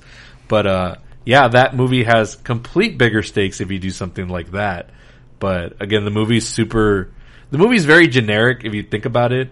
But it's just that if you don't have Terry Silver in that movie, it doesn't work like at all. Right. Like, he's the brilliance of it. But yeah, no, it's hard to watch at least the original now with everything that's happened with Johnny, like, to look at that movie and be like, and really root for LaRusso all the way. Be like, no, like, now that you've seen the whole spectrum, like, that movie's like completely different the way I see it. I don't know, has that changed for you? No. In rewatching this stuff? Well, no, simply because, we talked a little bit, I brought this up off air. I completely had forgotten how quickly paced, even though you mentioned it in your 90s spin-off series, how, like, these movies, they just go. There's not a whole lot of time spent on building up everybody's backstories or making sure that everybody fully understands where these characters are coming from. It's just hit the ground running and go. And it works, believe it or not. In the first movie, they do a good job of playing out, like, hindsight's 2020. Right. You know what you know now because of the series and how it kind of plays into showing a different perspective, but you can still go back and rewatch the movie and believe that, Johnny Lawrence is the villain just because of how he treats Allie and everything. So it's like, yeah, okay, Johnny kind of deserved what he got coming to him kind of thing, but then you kind of turn a new leaf when he, grows into adult and you see what life has been for him since then, which, I mean, realistically speaking is kind of on him at the same time, but, I get what I see what you're getting at with, like, being able to rewatch it and not necessarily thinking the same thing. It's only with the original movie, though. With the other two, it's like, oh, now there's just, like, this enhancement to the mythology and, like, makes you appreciate it more. Whereas, like, obviously Johnny was very one-dimensional in the movie. Right. And you get that shade at the end where, good job, LaRusso. Like, that's the only spark where you say, like, hey, that guy might not be a complete asshole. Like, Yeah. Well, you pick up in the right at the beginning of part two. Part 2, yeah. Yeah. But yeah, no, that's the only movie that I really can't see the same. But other than that, they've done a great job on just building and expanding everything.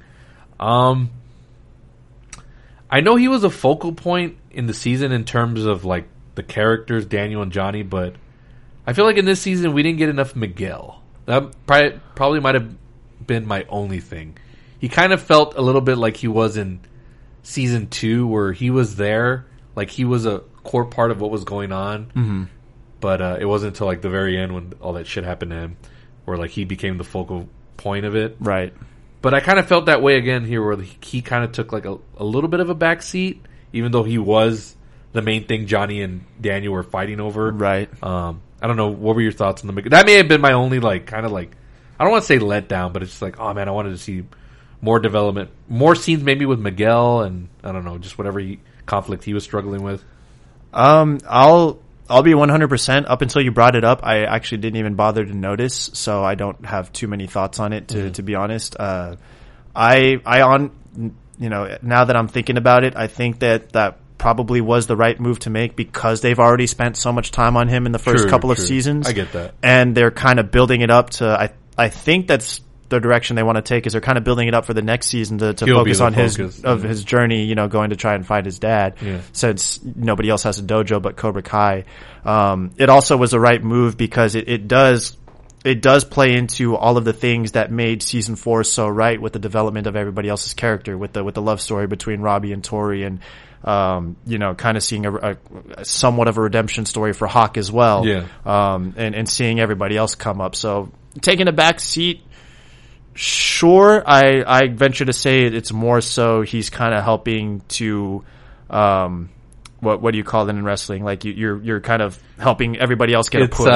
It's like AEW, right? Like Kenny Omega's not there right now, but they haven't lost a beat because there's like all these different stars that you can plug into the main event scene or shift focus onto here. So I guess, yeah, you convinced me out of it. Not that I'm disappointed, but it's like, okay, cool. Like there's not that much focus on him, but we got this cool like story going on with Robbie. Yeah. Whereas in the previous season, he was kind of like shifted over to the side a little bit.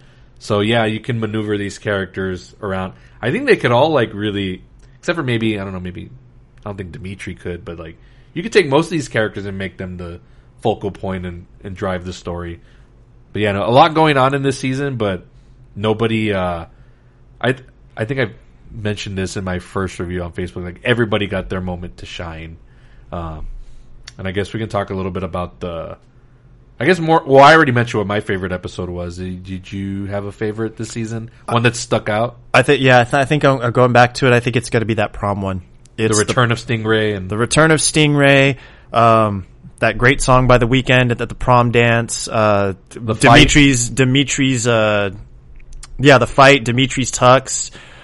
There was also, during that scene, there was the moment where they lured Johnny to Dojo 1, and then they lured him back to the original Cobra Kai Dojo.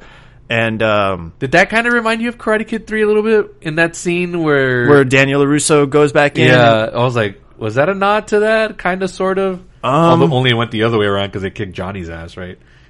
Because the villains came out on top in that fight. Well, no, because there really wasn't like a big reveal. Right. We're kind of like in the third movie. It was like the big reveal was like, oh hey, look, there's Kreese. Like he's still alive. He's not dead. He's still alive, kind of thing. I just meant in terms of like tone and like the setting. Like, oh, this is a dangerous situation for our protagonist. I mean, is it safe to say Johnny's a protagonist in this story, or is he still kind of like just a tweener? He can go back and forth. Johnny. Yeah, like what do you make of him overall? Like, I don't necessarily think of him as a betweener. He's kind of just as. Or would you equate him to? We're going to talk a lot of wrestling folks here because it's a lot of similarities. Or would you take him to be like a Stone Cold character? Like, I'm gonna do what I want. Like, I'll kick your ass 1 second, the next, and maybe I'll help out this guy another. That actually is a very fair comparison. That's a very fair analogy. I think I would classify him as that. He's not a John Cena type, clear cut babyface. Like I'm the hero. Like he's flawed. He'll turn on you in a second, or just I'll stun you just for the heck of it because I can. Right, and because he's also looking out for the better of these, for the betterment of these kids. Like he picked up, Miguel pointed it out. He's like, hey, like you can't always be looking for some champion caliber fighter. Like when you plucked me out of obscurity and you turned me into what I am today. Like if anyone's capable of doing it, it's you. So he's got that good mentorship aspect, and he also has the ability to like, okay, you know what, I'm gonna, if you want to get in my way, I'll get in your face, and we'll just knock it out right here and now. Yeah. And also at the very end, even Daniel LaRusso is like, hey, it's bottom line is we're both just set in our ways, and it's not going to change. So we gotta be able to cooperate, and he's completely on board with it.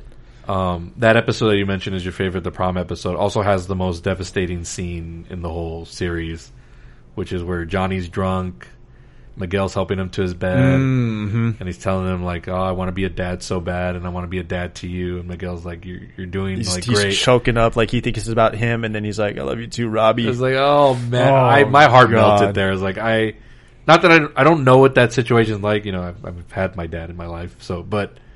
I know that sense of rejection where you like, whether it be in a relationship or whatever, with anybody, like just to feel that like, oh shit, like I thought I was that person for whoever it may be. So, for Miguel, that was a great acting moment. I'm sure people don't look at this show like, oh, this is the greatest acting or whatever. Right. Like it's a cheesy soap, but there's moments in there. And I think for both of them, like, cause even William Zabka, as an actor, like if they nominated him for an Emmy or anything like that, they should put that scene in there because that was just incredible work. Like it was so believable, it was so heartfelt, and just also gut wrenching. Just lights out acting. Yeah, for sure. Great episode. But mine, of course, was Match Point. The whole leading up to him and LaRusso showing down, they take it in a comedic turn, doing a Rocky IV montage set to Burning Heart. Yeah. There were just all these check marks for me. That was like, this episode did it for me. But overall, there's no filler. I don't think there's ever any filler in Cobra Kai. It's really straight to the point. Yeah. Only 10 episodes each season. The only time it really slowed down was season 3 with the stuff with Okinawa. That kind of slowed down a little bit, but you kind of understood why they did it. I think I don't know this. I don't. It's ranked last for me. Maybe I'm just kind of nitpicky, but I think like the scenes where they have what is his name, Abush or something, and like cousin. Oh, where they cousin Louis scenes? And like the dealership scenes. I think there's maybe one too. Maybe that's just me being nitpicky, but there's maybe one too many of those. Well, there's filler scenes, but I mean, in terms of episodes, there's nothing where like, man, they could have done without this. Okay, this that's story. That's really what I mean. Like, okay, just in terms of like, they don't waste any time. Like, this shows now are not traditionally like shows used to be like 20, 24 episodes, and for sure you'd get filler at some point, right? But now like shows cut it down to like 10, sometimes 8 episodes, and like you really got to get to the point. It's very much an easy watch because each show is they're like 25 minutes sans credits, so it's before you know it you're on to the next one. Yeah. With the exception of the season finales, of course, those are easily like 35, 40 minutes. But easily earned because they have so much to wrap up. Right. What else? Anything else that we got to touch up on here? Can we show a little bit of appreciation? So with your episode, with the Match Point episode, how there's a little bit of Johnny Lawrence in all of us, how we've gotten to moments where alcohol just hits our system and we just get completely emotional and tweet all of our emotions. It's happened to the best of us. Greatest it's happened to me plenty. Dimitri has the best line in that scene where he's like, who does he think he's tweeting to? He has here's one follower. My dad laughed so hard at that line. But yeah, it's like Johnny Lawrence. If you pause it at just the right moment, you'll see all the tweets and what he's tweeting at LaRusso or Big Showdown tomorrow or whatever. Like he's taking it all serious. LaRusso's just hungover and whatever. Also, their early again, Johnny Lawrence is just not only is like did he have that great dramatic scene, but he's also just the funniest character. And the way he mocks LaRusso, there's a certain moment where he's teaching him the Miyagi stuff. And there's something where he teaches him and he's like, what does that mean? He's like, it means no, be there. It's like, what? You couldn't teach this guy his English properly? And then there's a scene where Daniel LaRusso has to get out of a situation and he's fighting off these bullies or whatever. And Johnny Lawrence is nowhere to be seen. And when he comes back and LaRusso's like, where were you at, man? And Johnny Lawrence, no, be there. It's like, God, this guy is like just the greatest comedic actor, but also just overall, I think he's the heart and soul of this show. I think it doesn't work fully if you don't have this character. I think it would have just gone too over the top, maybe dramatic, because he balances it out, right? Where he can bring out the lightheartedness in it while still being serious. Mm-hmm. He's just so great. But yeah, that the whole tweeting out your feelings. Don't do it, folks. I don't ever recommend it for all you young folks that listen to that. Definitely. Don't ever. I mean, I'm sure it won't be my last, but usually these days now it's more like I'll watch wrestling and drunk tweet or whatever, but I don't recommend doing that. It never works out for anybody, especially if it's over a girl or anything like that. Don't do it. Definitely don't. If you do find yourself doing it, definitely don't do it in all caps. Yes. You're not proving anything. What else? Let's talk about the All Valley Tournament. Oh boy. It was a 2-episode season finale, if you want to look at it that way. I know the young generation won't understand that aspect because everything's just a straight binge. But if this aired as a normal television show week to week, this would have been like a combined giant episode to end the season. Any fights in particular that stood out to you as your favorite? Let's see. I did enjoy the finales for both the boys and the girls fights. I think that's to be expected. The girls earned the main event? No, I'm just kidding. I'm talking in wrestling terms. Storyline wise, they earned it. They earned it, yes. And yes. Let's see.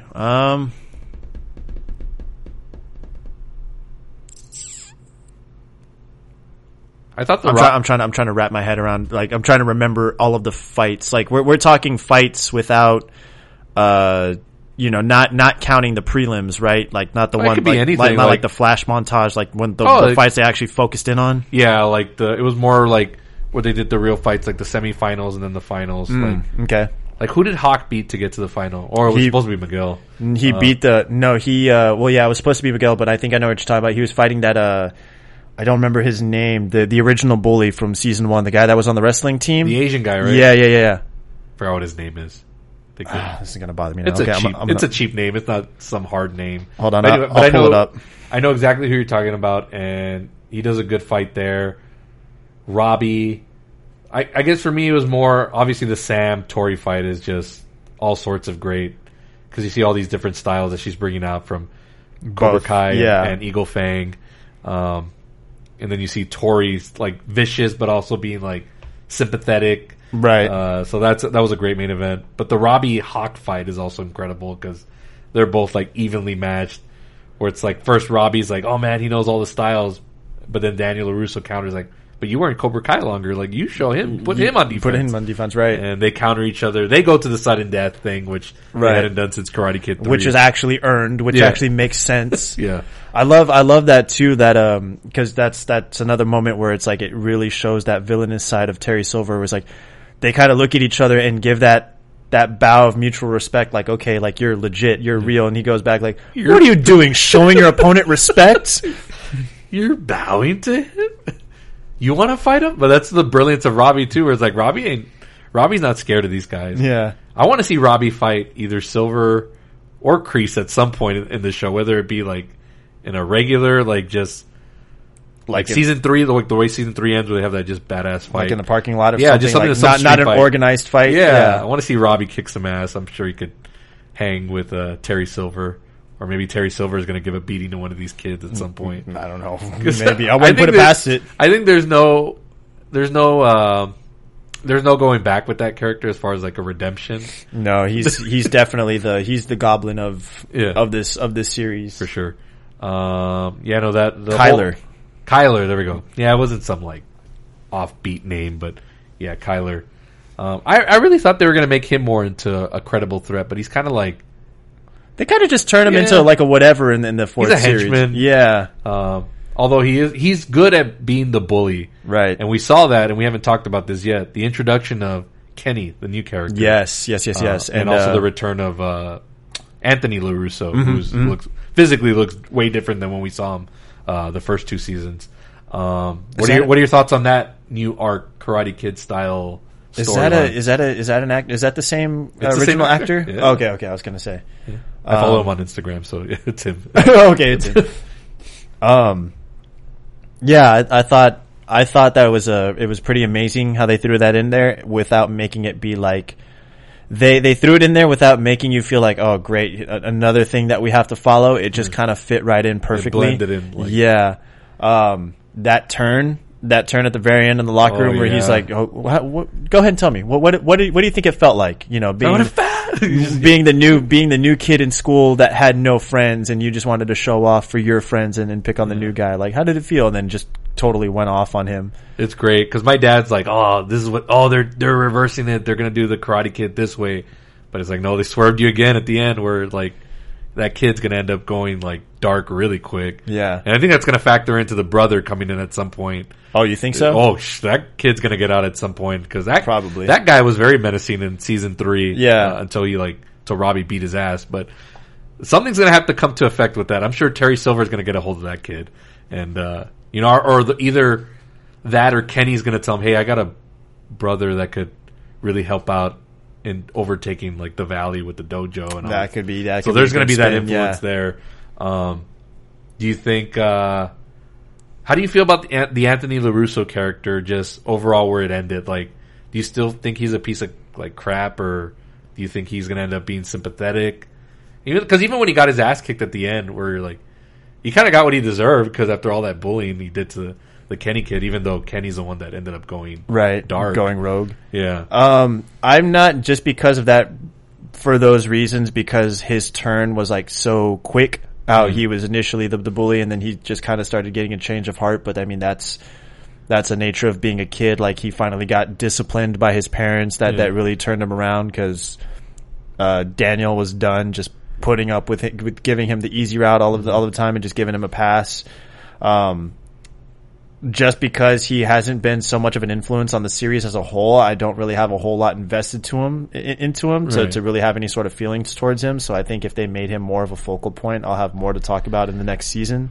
So right now, I'm really kind of indifferent about him. Well, that's where I think the series was great because it introduced this whole brand new storyline and set of characters where you could, not necessarily spin off, but you got some more seasons in you. Right. I don't know how long they're going to make this thing.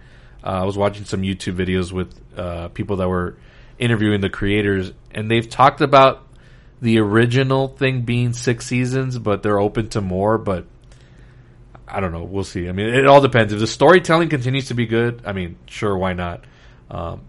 But what I left with this season was like, oh man, the possibilities now of where this could go is just great. What else? I'm going to throw something out there. And this is just a wild ass, just out of the woodwork conspiracy theory. But there's a common theme between Miguel, especially with Miguel, because of how things are turning out for him and what's going to lead into this new season. But it's also like, it's within Johnny too, about how he doesn't remember a whole lot or remember his father. Oh, you think his dad's going to come in at some point? Before this 4th season, I was under because it's not addressed in any of the movies either, so I made sure to pay attention when I did my rewatch of the trilogies. Like, I'm almost under the impression that Kreese could actually be Johnny's biological father, which would also explain why he has so much, like, he invests so much into him and why he feels so much for him, because it's kind of like, I took you in and you were my champion and I believed in you, kind of like, I've been watching you from afar the whole time, kind of thing. Like, just a wild, out of the blue conspiracy. Well, from a soap opera aspect, it would totally make sense. Like, as a revelation, like, oh my god, this big reveal type thing. I can see it. It's not totally out of the realm. Would I buy it? It depends how they tell the story. It's all in how they present it.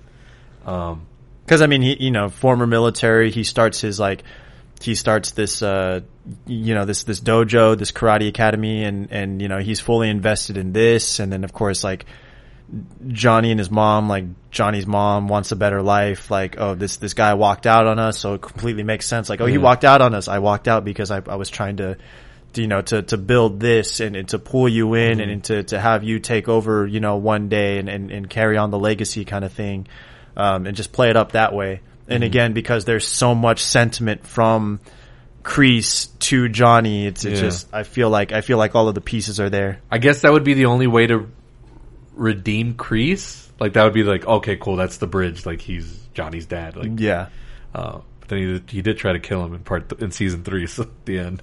But I don't know.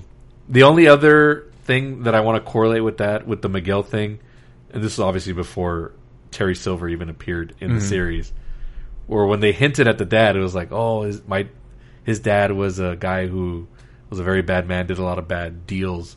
First thing I thought was Terry Silver, because that guy was like dumping waste, and I don't know what he was doing.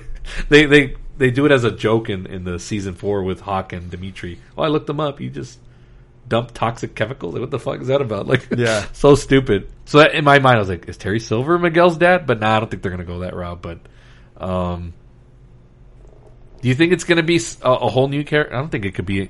There's nobody else left in the Karate Kid mythos. I mean, the only one left to bring back, like guy-wise, is Mike Barnes, but he was just it was just kind of a one-off for the movie. I don't think he really had much of a connection to anything. I think it'll probably be a whole new character, and I hope it's not anything like, I don't know, where they go into like drugs or like he works for a cartel or something like that. I don't know. Are you talking about like Miguel's father? Yeah, I don't want it to go too off the rails. I want it to maybe be like just something where maybe he meets him, or he learns maybe he's not a good guy, or maybe he is a good guy. We don't know. Like maybe Miguel's mom's lying. I don't know. Who knows? Like again, it's all in how they tell the story.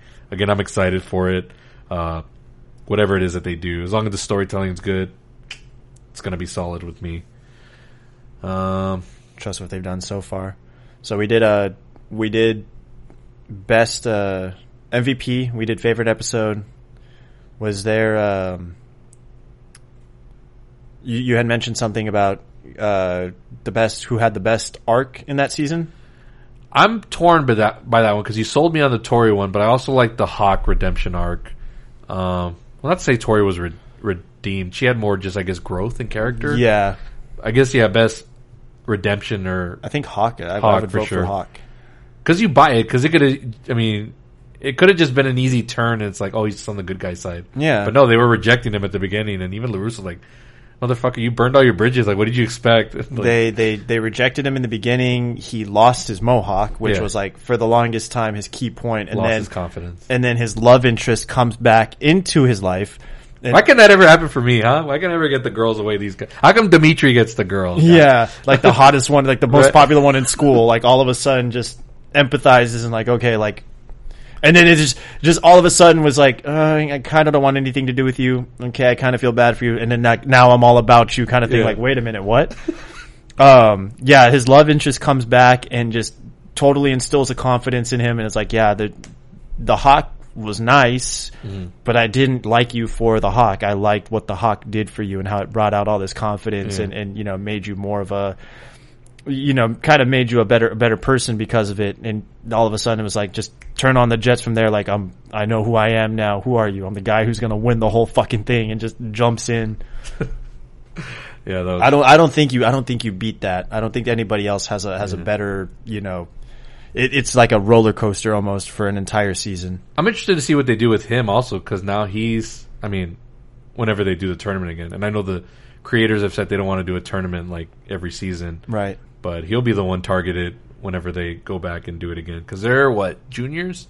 So they'll have one more tournament, I think, to do. Well, what is that? What does that mean then, though? Because they lost, so that means they lost the deal, which means they no longer have senseis. Well, I don't know, because they did a full WWE at the end of that season where help me take down. Yeah, he's like, we're supposed to disband, but nah.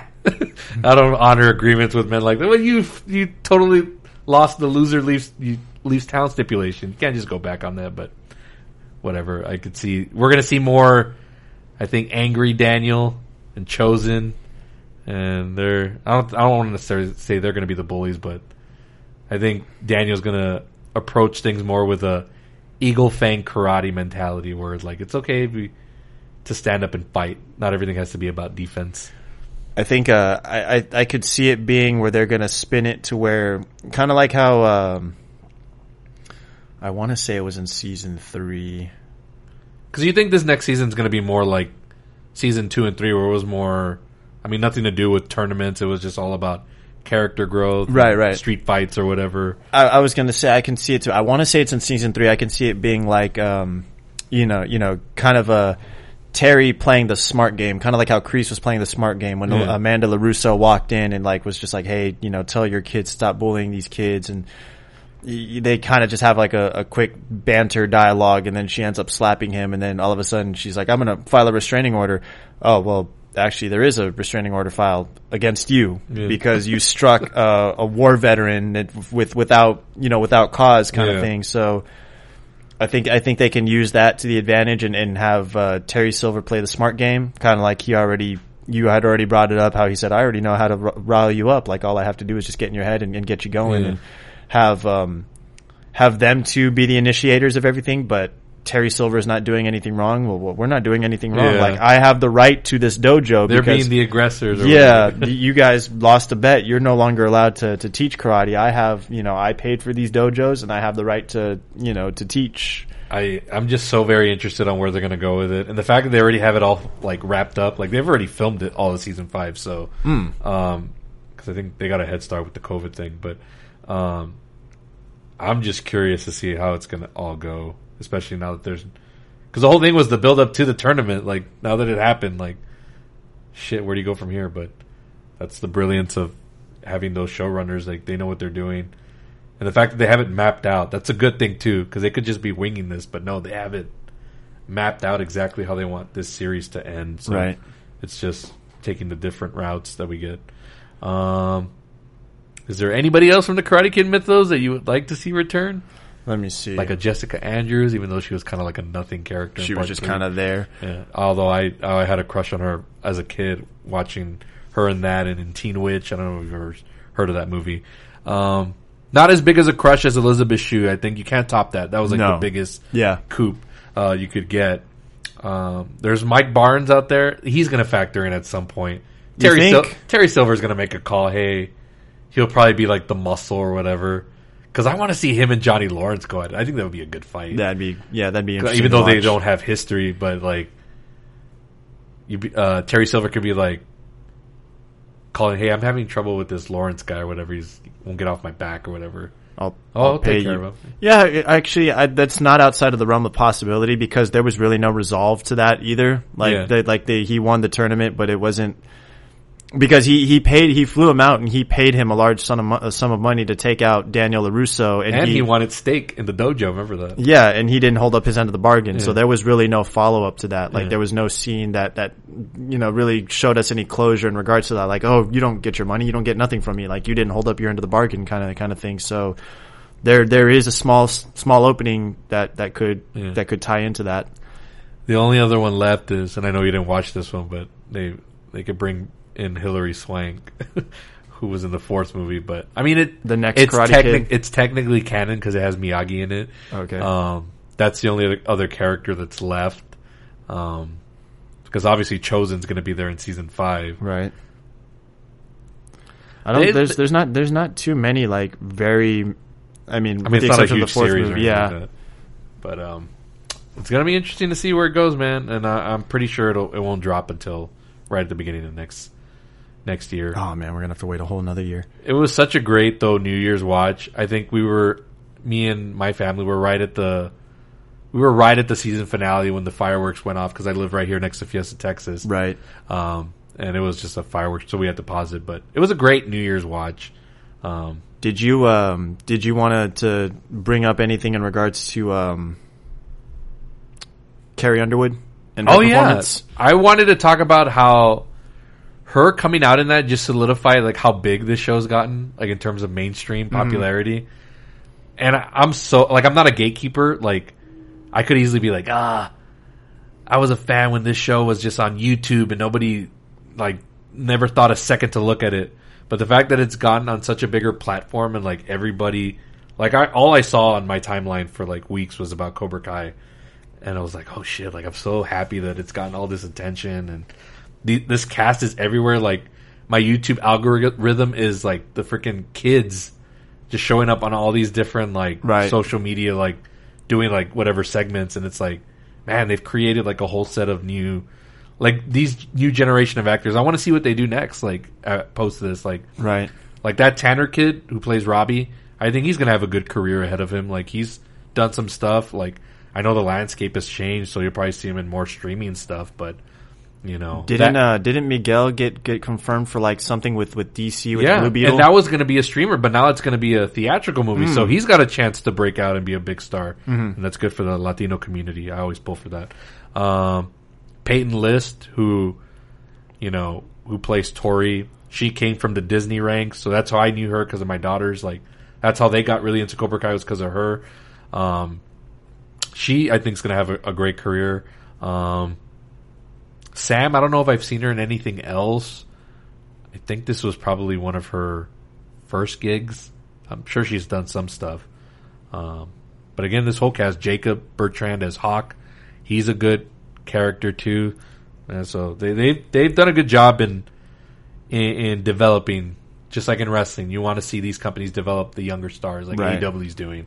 They're developing the next generation, and they can continue on this legacy or whatever. But goddamn, they're also doing a good job with the legacy characters. So, especially without, they're doing a good job of implementing them in a proper way as like a compliment to the main story without making them like the main focus. Because really honestly, and I can be honest about this, if you take away the adult characters, like the kids' stories are still just as interesting. Like, I can do without them. Like sometimes, like there'll be a scene with LaRusso and whoever, and I'll be like, "Hey, cut back to like Tori and what's going on with Sam or Robbie. Like, I want to see what's going on in that storyline and more development on that." So on that note, do you want to do a little bit of what we do every now and again with rebooking the territory really quick? Sure. So actually, another question before that. So is there anybody, now that this is growing bigger, it's growing out of what it once was with being a series on YouTube Red, and it's getting more mainstream attention. Is there anybody off the top of your head that you would imagine, or not necessarily imagine, maybe not anybody that you would expect, but somebody that you would like to see, like, in the mainstream pop culture world, that you would want to have, like, make an appearance in the like series? Like an actor show up or something like that? Like an actor, a music artist, anybody. Oh, gosh. And not necessarily somebody that plays like a major role, just like, it could be somebody that like a Carrie Underwood. She popped in to sing a song. Right. So she played herself, but would you want like that, something else like that, like a cameo as themselves, or like a cameo as a character? I think just so we don't take away too much from what they're already building, because I think if you put in, so for recency bias sake, if you put in like a Tom Holland, right? Right. If you put in Tom Holland as like, let's say Tom Holland is like a new love interest or Cobra something. Kai's next champion or something, like Terry Silver pays big money to get Tom Holland to come join Cobra Kai. Here's this fighter from whatever. Yeah. I think you're now taking away from what this show has been building over the course of many years, and you're just, now the focus is Tom Holland because it's Tom Holland, because he has that star power. Well, for me it would depend. Like if the story's good, then cool, I'm all for it. Like, I'm not going to be like, oh, it's fucking Tom Holland or whatever.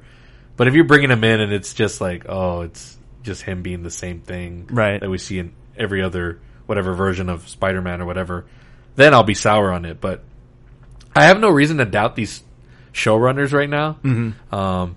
But then that could also be like a studio Netflix. We want to put Zendaya in there for like whatever reason. Like, then I could be like, oh, whatever. But, like, if we're sticking with the martial arts aspect of it, I mean, I know he played it in the remake, but you can bring in Jackie Chan for something. Like, I don't know, just like, I don't know, hey, I know this guy who can teach us whatever, a lesson for today, or, just a little episode where he pops up. And, see, I could imagine something like that. But could I see something like Brad Pitt showing up. Like, no, I'm not going to go on a limb and say something. Oh yeah, like that. no, and nothing against not taking anything away from Tom Holland. Like, not saying that I wouldn't enjoy him in the show, but I'm saying like in terms of the conversation of the show, like what you're going to see on social media, like the conversation topics are not going to be about the moment. It's going to be about like the person, like holy crap, like Brad Pitt or whoever is in the show, like OMG kind of thing. Well, so it's going to be a little bit of a distraction. Here's what would get that conversation going, but this person is a diehard fan of the show, and you're going to like this one. I mean, I don't know if you've seen it on YouTube, but Andrew Garfield is a diehard fan of Cobra Kai. Yes, I think I've seen it in a couple of interviews. And they did like a video where like the cast talked to him, and he was just like overwhelmed. Like if they offered him something to do in it, like I would be like. It would be distracting because you know who it is, but him being a fan of the show, just like Paul Walter Hauser was a huge diehard of the show before he got casted, and he made it work with his character. It could be something like that, like just something offbeat. I would totally be down for that, and it would get the conversation going. Like, holy shit, guys, Andrew Garfield's in Cobra Kai or whatever. And even then, when I got invited by Netflix to do that special screening of the first episode. Yeah. There was a chat going on the side, and everyone was like, "Where's Andrew Garfield? Where's Andrew Garfield?" And I was like, "What the fuck? Like, why is everybody talking about Andrew Garfield?" But that was like a big part of it because he's like a huge fan of the series, and people are starting to wonder maybe he'll pop up at some point in the show, right? And we all know like he's good at lying, like it's he's not a part of something, and he's got a lot of momentum swinging in his favor now with everything going on. So. No pun intended there. See what I did there? But yeah, so something like that, I'd be cool. Like the Carrie Underwood thing just worked, and the song it's the song that they use in the original end credits of the first movie. So it just hit a lot of nostalgic feels. For those of you that are into soundtracks, the Cobra Kai season 4 soundtrack's out now, and there's 2 soundtracks. That's how big the season was of just massive scores and of course, the Carrie Underwood song is on there. So, a lot of good needle drops this season with that. The Weeknd, the Rocky IV training montage and nods to that. They wanted to use, I think, when they were building up LaRusso doing the Eagle Fang karate. Right. They wanted to use AC/DC's Thunderstruck for it. Okay. But they got to use Airborne. But Airborne's a WWE band, so I was used to hearing all those songs. So, and again, these guys, showrunners, I think this is why it's hitting chords with me, is that they're wrestling fans too, so they'll throw in little wrestling nods. That was a big one in season 3 too, with all like the WrestleMania references and everything. Yeah, the Heart Foundation teamed up with. I was like, holy shit! Like this is this is hitting every checkbox for me. And they also wear the shirts too when they introduce who is it? Penis Breath or Penis whatever. You know, they're wearing the WrestleMania shirts and the Ultimate Warrior shirts. So these guys are wrestling fans, and I think they even mentioned Chris Jericho at some point. They do. So a lot of wrestling references. So again, if you're listening to this show and you've never seen Cobra Kai or if you've never seen the Karate Kid movies, take a little dive in. I think you'll enjoy it. It's a nice little nugget of content that is out there, and there's just so much stuff to watch these days. It's hard for me to keep up with anything or what I want to dive into, but I'm so invested in the world of Cobra Kai, and I'm so glad it's in our lives. For as long as it is, I'm going to cherish it. I can go back and rewatch those seasons like nothing, and I'm sure I'll do the same thing when season 5 rolls around, and I'll rewatch all 4 like nothing. Will you probably be doing the same? Absolutely. And I think one of the best things too about, because you had brought it up just now, I think one of the best things about the series is if you haven't actually taken the time to watch any of these episodes of the show, it's good for you to go in as a casual watch, because it's not there might be some heavy references, hidden references from the original trilogy of movies that you might miss out on if you haven't seen them already, but they do a really good job of covering all of their bases and kind of explain everything in the show, and then you can kind of go back and watch the original trilogy. Because if I'm being honest, that's kind of what it felt like to me, because I had not watched the original trilogy in several years. Yeah, I was going to say, like... So I went in super fresh as if I was watching it for the first time, and I was picking out things like, oh, Cruel Summer, that song, like, it's a big pivotal thing in the show. It's actually in the movie. Like, oh, they're dropping one-liners from the show, but they got it from the movie kind of thing.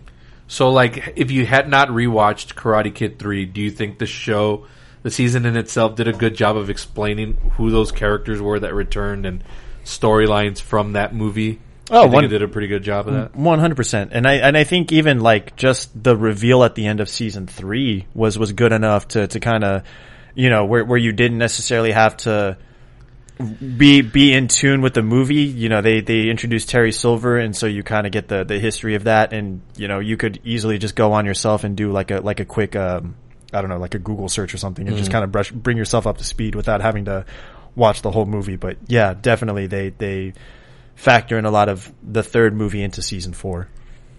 I guess last question I want to ask you, and it's just a hypothetical, just given that we've gotten a lot of development on these characters, and you kind of like don't want to root against them. Do you see them all teaming up at some point? Like, do you see Robbie joining forces with like Miguel, and Tori joining forces up with, you know, Miyagi-Do, and them battle? They end up being like Eagle Fang, Miyagi-Do, and they battle Cobra Kai and whoever Terry Silver has as his minions. 1,000%. Because again, they're already planting those seeds, and you've brought it up in conversation throughout the episode, throughout our conversation. So like Robbie's already he's already on the fence. Yeah. He's like, I don't trust these guys. At the end of the day, I got to do what's best for me. And Tori too, like at the end of the, you know, after the tournament, when she's walking past that office and Terry Silver's with the referee, like, oh, you know, good job on that no call for the out of bounds thing. Like they'll never know what hit him. The money's going to be in your account. So she's kind of like getting a sense of like, okay, this guy's bad news. So it could get to a point where like kind of how Kreese was doing at the end of season 2, where he started doing his recruiting of like the bullies that forced everybody else out of the dojo, just to kind of redesign, rebuild, reclaim kind of thing. I could imagine, you know, Terry Silver doing one and the same, and like using his money to like buy out like all of these big name fighters and just having them join, especially now that they're franchising different dojos now, you know, having, you know, filling in the studios or filling in the dojos with all of these big name fighters, using his monies and just kind of like weeding out the Robbies and then the Tories. I'll even give a nod to Kyler, like filtering out Kyler. I could see Kyler doing a face turn too, just kind of like, see that, you know, turning a new leaf. Like, yeah, I was a prick. Like, I'm sorry for. But no if you reason. do that, you have to make him like a punchline character. Like, he would be like a jokester, or he would be like Dolph Lundgren in The Expendables. I don't know if you remember that movie. Oh man, where he's the villain, but then like by part 2 and 3, he's the goofy side character. Yeah, I could see that. Yeah. Again, I don't want to speculate too much, because these showrunners know what they're doing, and I'm sure whatever story they present to us, like, they've earned the trust of me so far. You know, with 4 seasons in, I don't think they haven't let me down once. So I'm really looking forward to the next season, and that's how you want to feel coming out of a show, right? You don't want to feel like they've done like so much already. Like, what else is there left to do? But they've earned that trust of me. Like, I want to see where they take the story next. Rebooking the territory, because you had mentioned how you could watch this series and it'll focus on like what the adults are doing, like what Johnny, what Daniel, what Amanda, and so on and so forth are doing. But you're thinking to yourself, like, man, put it back to Robbie and Tori, put it back to Miguel, put it back to Hawk, kind of thing. Would it have made?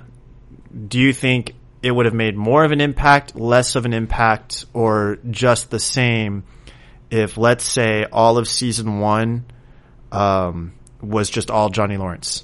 Because Daniel LaRusso was introduced as like the auto guy, and then like halfway through, when they brought his car to his dealership and then introduced him like within 2 or 3 episodes of season 1. Yeah. Let's say season 1 was focused all on Johnny and like trying to help Miguel solve his bully problems, and really focusing on teaching him and his friends how to fight. They make it to the tournament.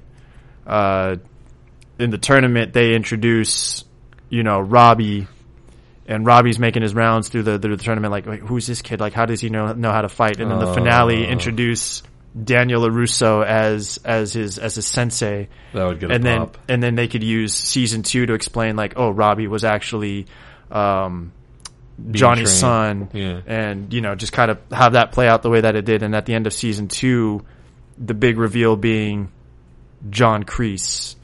Yeah, so you could have slow burned it like that. So like having each of the adult characters, having the pivotal parts that they did in the show and having it make sense, which they did a good job of doing. But if you could do it that way, where it's like a slow build like that, and like each iconic character is slowly revealed like towards the end or like the finales of each season, would that have been more impactful, less impactful, or just as impactful as the story that they've told? If they did it as a movie, probably, but the way you played it out, like that would have been, I don't want to say more impactful, but it would have been like, oh shit, like freaking Ralph Macchio came back like to do this, like you could say like it could be like the Alley thing, like that was a slow build and they paid that off, like, and you see how that turned out, like that was a great comeback and her resolution to her story with those characters, right?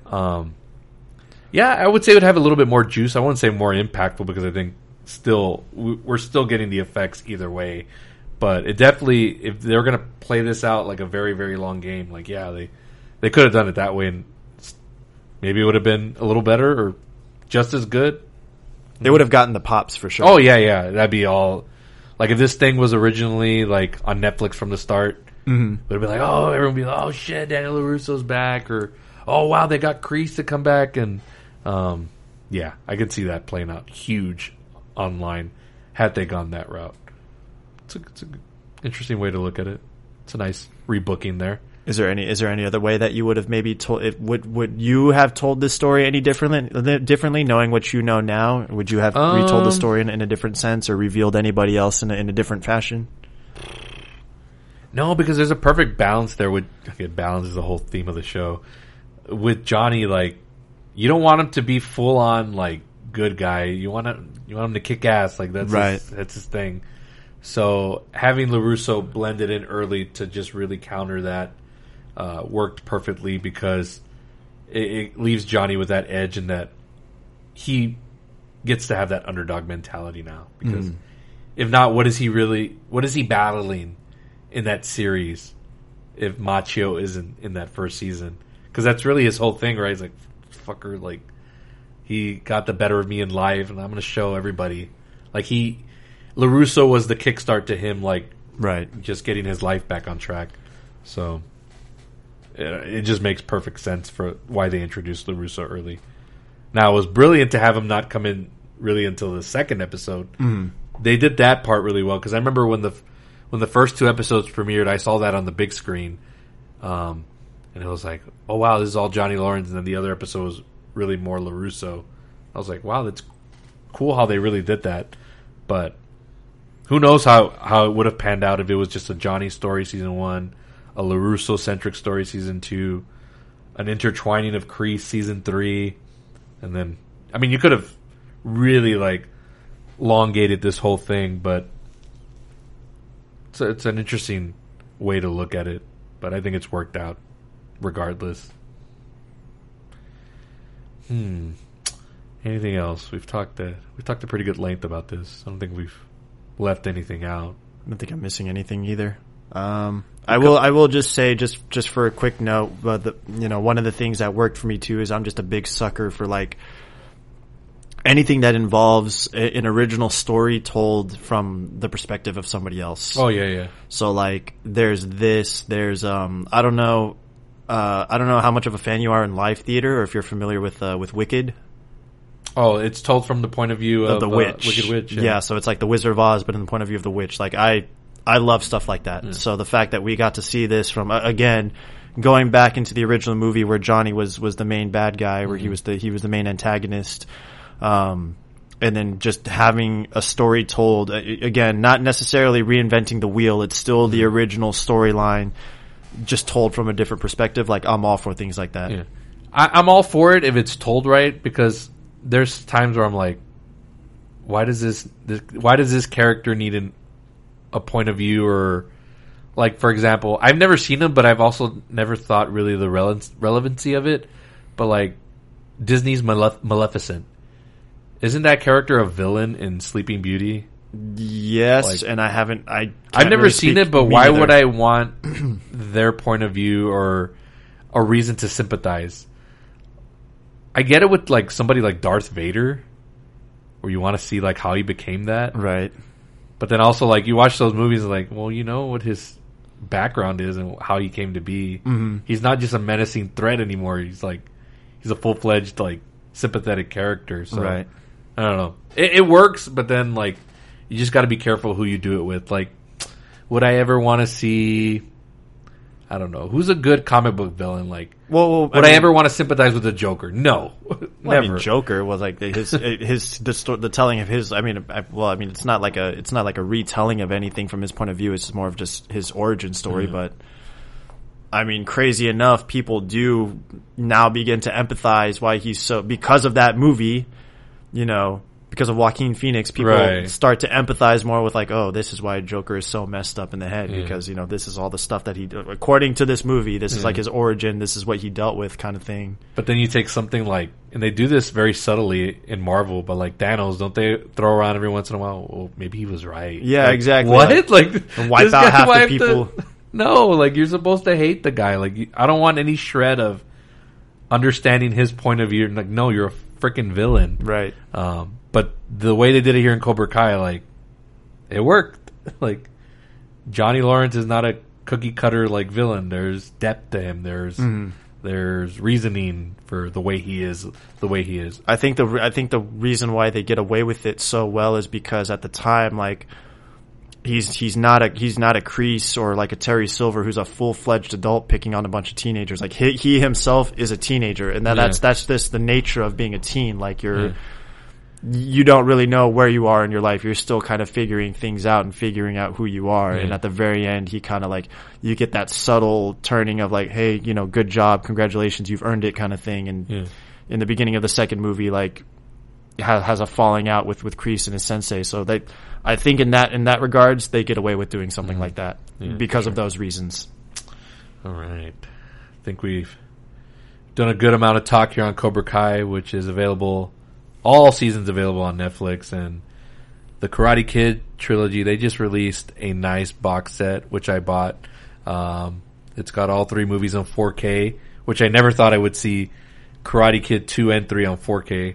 I saw the original on 4K released a couple years back, but it's nice to see these movies get upscaled, and they look incredible, and I will always revisit them because they're just fun movies from my childhood, and the fact that they've continued on this as a series. Like, I guess I want to leave on this note.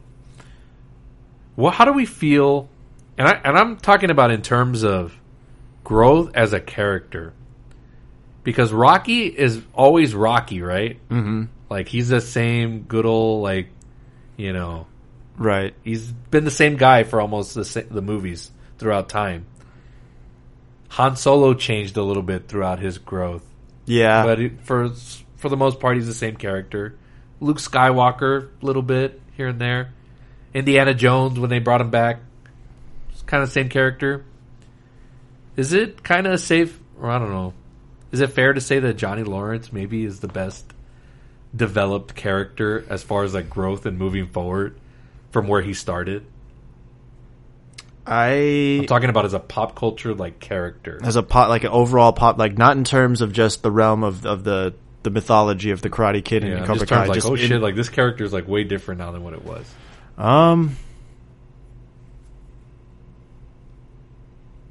Yeah, but you could also make the argument for Daniel LaRusso too. I mean, because you know he's kind of, you know, he started. We talked about it like in the movies. He was just kind of like he was a wimp. He was a pushover. He was also an asshole in those movies. Like there was always in that a little bit. Character. Yeah, he was a little cocky too.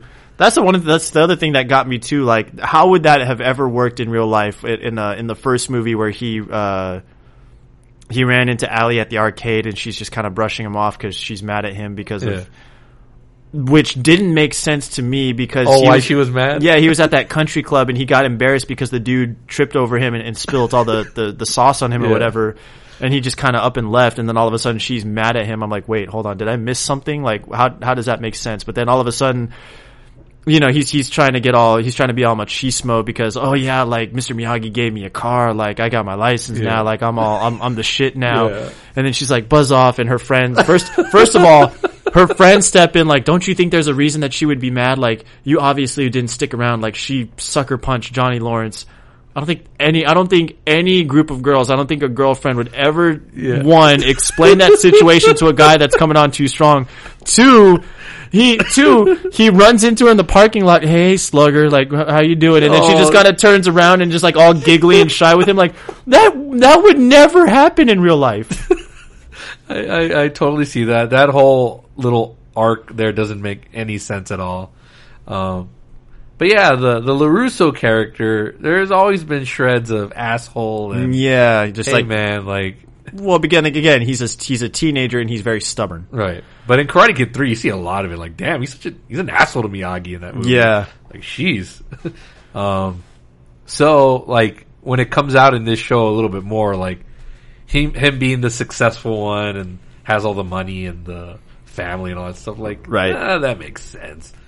But the Johnny Lawrence character is like, what a revelation. Like, not only is he sympathetic, but he's funny as shit. He's starting from rock bottom. He's empathetic, like, like he's good as that, you know, damn, I can be there for you also. Mm-hmm.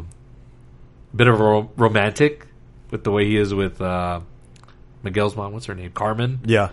And then the way he rebuilt that relationship with Allie and, you know, just owning up to what a piece of shit he was in high school to her. Like, got closure. The way he apologizes to her, like, oh shit, like, that's all believable. Like, the goofiness, like, when he's writing that Facebook story to her and Miguel's like, you're not going to send that to her. I was like, hey, that's totally a Palace move. I would totally write something that ridiculous and I would have to be talked off the ledge to not do it. Not much. You... but just everything about that character is like, how is this not the best developed character through all this time that has passed, considering all these characters that we've had in pop culture? Because Batman has evolved into different things. Yeah. Spider-Man has evolved into different things. But for the most part, at the core, it's like the same character. But Johnny Lawrence is like really changed like throughout this entire run. And who knows, there's even like more stuff to come. Like, maybe we saw him kind of reconcile with Robbie at the end of it. Maybe he's going to be like a dad now. Like, right. You know, there's stuff to see there still to come. So I don't know. I really think this is just one of the best developed characters in pop culture and evolution and all that stuff. You have an argument there. Sadly, I don't think, and this is just me, I don't see like, I mean, obviously, Karate Kid is not on the level of like a Star Wars, or right. In terms of how much weight it has and how much cultural and pop culture influence that it has, like a Star Wars or like DC or Marvel has. But you play a good point with overall just development. Can you argue now that we've had a couple of Marvel shows on TV and a couple of Star Wars shows on TV? Is Karate Kid the best transition from movie to TV series that you've seen adapted? Or is it still too early to tell? It's a good question. I really enjoyed with what they did with I finally got around to watching the season finale of Hawkeye, like last night. Yeah. So I really enjoyed what they did with them, but that's one out of 4? Yeah, 1 out of 4 that Marvel's done, because they did Loki, WandaVision, and Falcon. Our argument could be made with WandaVision too. What was that like? Holy shit! Like every episode was just boom, just kind of hit. Yeah. No, there was definitely a slow build. You kind of have to get past like the first episode kind of before it really starts. Maybe even the second one, for argument's sake, before it really starts to kick off. Yeah, I think this one. I think Cobra Kai really hits the ground running.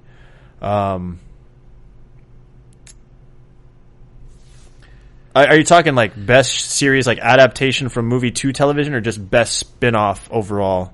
Well, I mean in terms of just like expanding it to TV and then just growing the story forward as opposed to like doing the same thing. Like Hawkeye, like I love it. It's a great show. But it's a lot of the same stuff that we've seen in Marvel projects. Yeah. But I mean, Cobra Kai at least introduces little nuggets like, oh shit, I hadn't seen that before, or this with this character. You know, just little nuggets to make it different. I don't know. It's a nice little debate. Like Hawkeye, like essentially Hawkeye would have had a better argument against Cobra Kai if Jeremy Renner wasn't as much of a focal point as Haley Steinfeld was. Mm-hmm. Like if you focused more on you know her character. Right. Crap, I can't remember her character's name off the top of my head right now. But if it was Kate more Bishop? Kate Bishop, yeah. If you had focused more on Kate Bishop and then had little just kind of like trickle in, you know, Jeremy Renner in there here and there, or Clinton Barton here and there, you think it would have had a better case against Cobra Kai in that sense if everything was the same except just how much involvement Jeremy Renner had?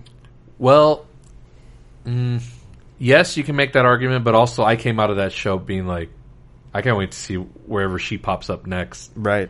Same thing for the Florence Pugh character. Like, I want to see where those two like eventually pop up together in another movie or whatever the next Avengers or. But that's essentially that's the goal of it, right? Because you want to see, like in Cobra Kai, you want to see where these kids develop into next. So, but see, I didn't feel that way coming out of Falcon and Winter Soldier, or I mean, Loki's like Loki, but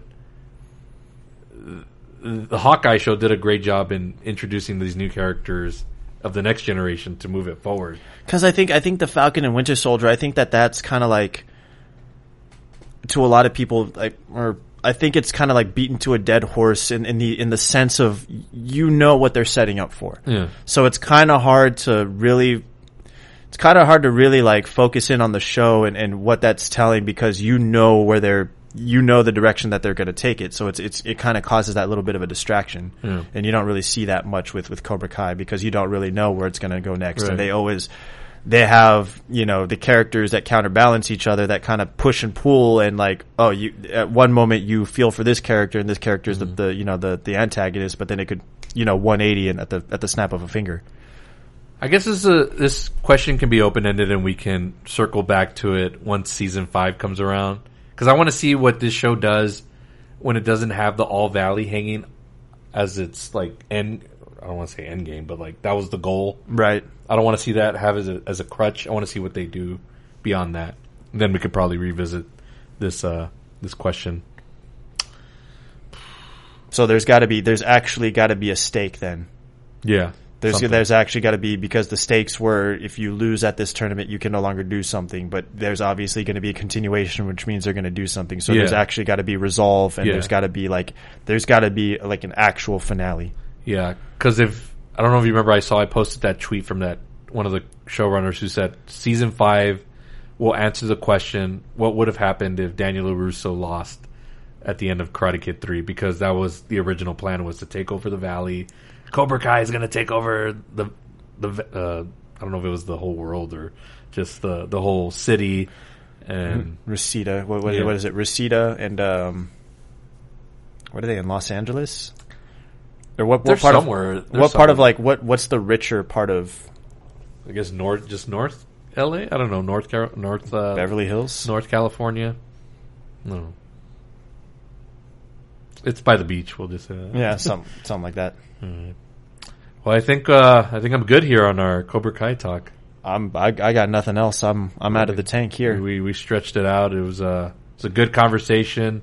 I'm sure throughout this whole year I'm going to be revisiting season 4 plenty of times. Such a great season. I ranked it as the best so far, so I have it 4, 2, 1, and 3. But not that any of the other ones have let me down, but I'm just saying in terms of what I got out of the entire season, like everybody had a moment like to shine. And plus it just, as drama, it just grew more. Season 3, while it's at the very bottom of my rankings, it did have the most satisfying like arc with Allie and them paying that off. Like I really enjoyed that arc. But I still have a soft spot for season 2. Like season 2 was just so good, and the way that it ended was just such a masterwork in how you do a season finale and a cliffhanger. I think with that, I have to venture to disagree, and I'm going to put 2 ahead of 4. Okay, I won't disagree with you on that. I'm still going to keep 1 and 3 in the same spots, but I think I'm going to put 2 and 4 and swap places with them because as much as I do have a lot to take out of season 4, and because season 4 was the only one out of the 4 seasons that had the weekend, so you would think I'd push it up ahead. But you're not a mark. I know I'm ashamed of myself. Season 2 it had from start to finish everything, going right, and the continuation of now this kid who was nobody that actually developed fighting skills and rightfully won a tournament is now, the city's champion, or like the champion of the Valley, champion of the Valley, and starting to bring in new characters and starting to plant seeds and develop characters like Hawk and Dimitri and reintroducing Kreese into the fold, and the continuation of the back and forth between Johnny and Daniel, and again the cliffhanger at the very end, and gosh, even though it's not the weekend, that cover of Cruel Summer, I cannot get over that cover. Such a good song. For sure. So I think that's what did it for me for season 2. I won't argue with you at all. I love season 2 to the max. I guess if I did rank it, it'd be like 1A. It's 1 and then 1A, 1B. 1A, that's fair. So those are top tier, and hopefully it just continues to grow, man. That's all I ask for. Just good storytelling. That's gonna do it for our conversation here on Cobra Kai. Thanks a lot to Brandon for coming to do this. I really appreciate it, man. It was just so ready to talk about this and put all my thoughts on. I put my little review up on Facebook, but I was really ready to talk about it at full length, and I'm happy. There's a lot to put into it. Yeah, and as always, thank you so much for having me on. It's always a delight to be here, and our conversations can go at great length, but I don't think we've ever had a talk on here that's ever just been dull or have had like brief moments of pauses. It's just fluidity and just bouncing off ideas. So I appreciate you having me on. I appreciate it, and we'll keep in touch as always, and we're gonna go check out some AEW. Finally coming to our town, folks. It's coming in San Antonio finally. We'll be checking that out, and I'm sure we'll continue to discuss at least all things for my point of view, All Elite Wrestling. I'm kind of done with WWE for now. They aren't cutting it for me, so wrestling wise, you'll probably just hear about AEW from me, but they're hitting all the right notes. Man, we'll see when we have you back on. I released my list of 90s films turned 30 for 1992. I saw that. If you see something there that you want to come back for, there were a few of them that caught my interest. I'm gonna do a rewatch of some of them and see if they still hit, and if I think I can pull something together to have a good fluid conversation about it, I may just hit you up. But cool. I'm gonna throw it out there. I don't think that there's any movie in 1992 that would ever have a good conversation between us as Judgment Day did. Oh yeah, I'm telling you, that episode was so good. I just came back months later and did the season finale, and that was it. Like, I could not follow that up really quickly. Like, it was just a really fun conversation, and it's actually one of my favorite episodes to go back and listen to. Like, it's a great listen, folks. If you're into 90s movies or just movies in general, we did a whole episode on Terminator 2 Judgment Day celebrating its 30th anniversary last year, and you can check back on a lot of episodes that Brandon's been on this podcast. We've done a lot of great episodes together, and we will continue to do so in the future as long as he will accept my invitations. I will gladly always send them out. Always. All right, buddy. Thanks for coming on today. Thank you for having me. So grateful. Once again, thanks to Brandon for coming on to talk Cobra Kai. Man, I can talk about that show forever and ever and ever. I could do a whole season dedicated to Cobra Kai. I could do 100 episodes talking about that show. Seriously, I could. He'll be back on soon. We've got a lot of good stuff coming up this year. That's going to do it for this episode. Thanks for tuning in. I want to give you all quick little updates. The SM Football Marks has been away for a couple of weeks. You know, some of us have been recovering from illness, and also we've been on the back end of the very, very busy part of our work schedules because we work in the same profession. So we're catching up with our rest and all that stuff. We're finally in a season where we can kind of like dial it back just a bit so we can put more focus into this, especially with deep in the playoffs, so we will have an episode coming up later this week as we discuss all things divisional round. We're getting close to Super Bowl 56, baby. Is Tom Brady going to do it again? He's going to get back to the Super Bowl? I hope so, for my sake, because my Patriots are out. So he's the only thing I got left to root for. Although Joe Burrow, he's winning me over, man. That kid's something special. And also, season 3 of 90s Films Turn 30s coming up. February 14th, the 30th anniversary of Wayne's World. That's how we're going to kick off the season. And I've booked my special guest already for this episode. I'm super excited. They've committed. They've said yes. So I can't wait. It's someone who's never been on the show before. So I'm going to try a lot of that this year. Bring on a lot of new guests. Continue these fun conversations in the pop culture bubble. They're my absolute favorite. It's gonna be a good year. Good year, and a lot of fun stuff coming up. But thanks for tuning in. You can find this podcast on Spotify. Search Palace Off the Top Rope. Hit that follow button. I do share this podcast link through my social media pages on Facebook, Instagram, and Twitter through Podbean.com. Download the app from Podbean. You can listen to the podcast there. If you're an Apple person, subscribe on Apple Podcasts. Search Palace Off the Top Rope. Hit subscribe. Leave me that 5-star review. Got to continue to try to get better. That's what I'm doing, right? I'm just continuing to try to improve this show every single time I put out an episode. And just by you tuning in, that means the world to me. So just leave me that 5 stars so that way I can try to grow this thing. And maybe I'm going to try my hardest to try to see how I can find a way to interview like celebrities or somewhat like something. I gotta come up with a big interview this year. So I'm gonna push hard for that as I continue to evolve this show. But thank you for tuning in. I'll be back later this week with the SM Football Marks with Abraham Trevino. So stay tuned for that and have a good night. God bless you.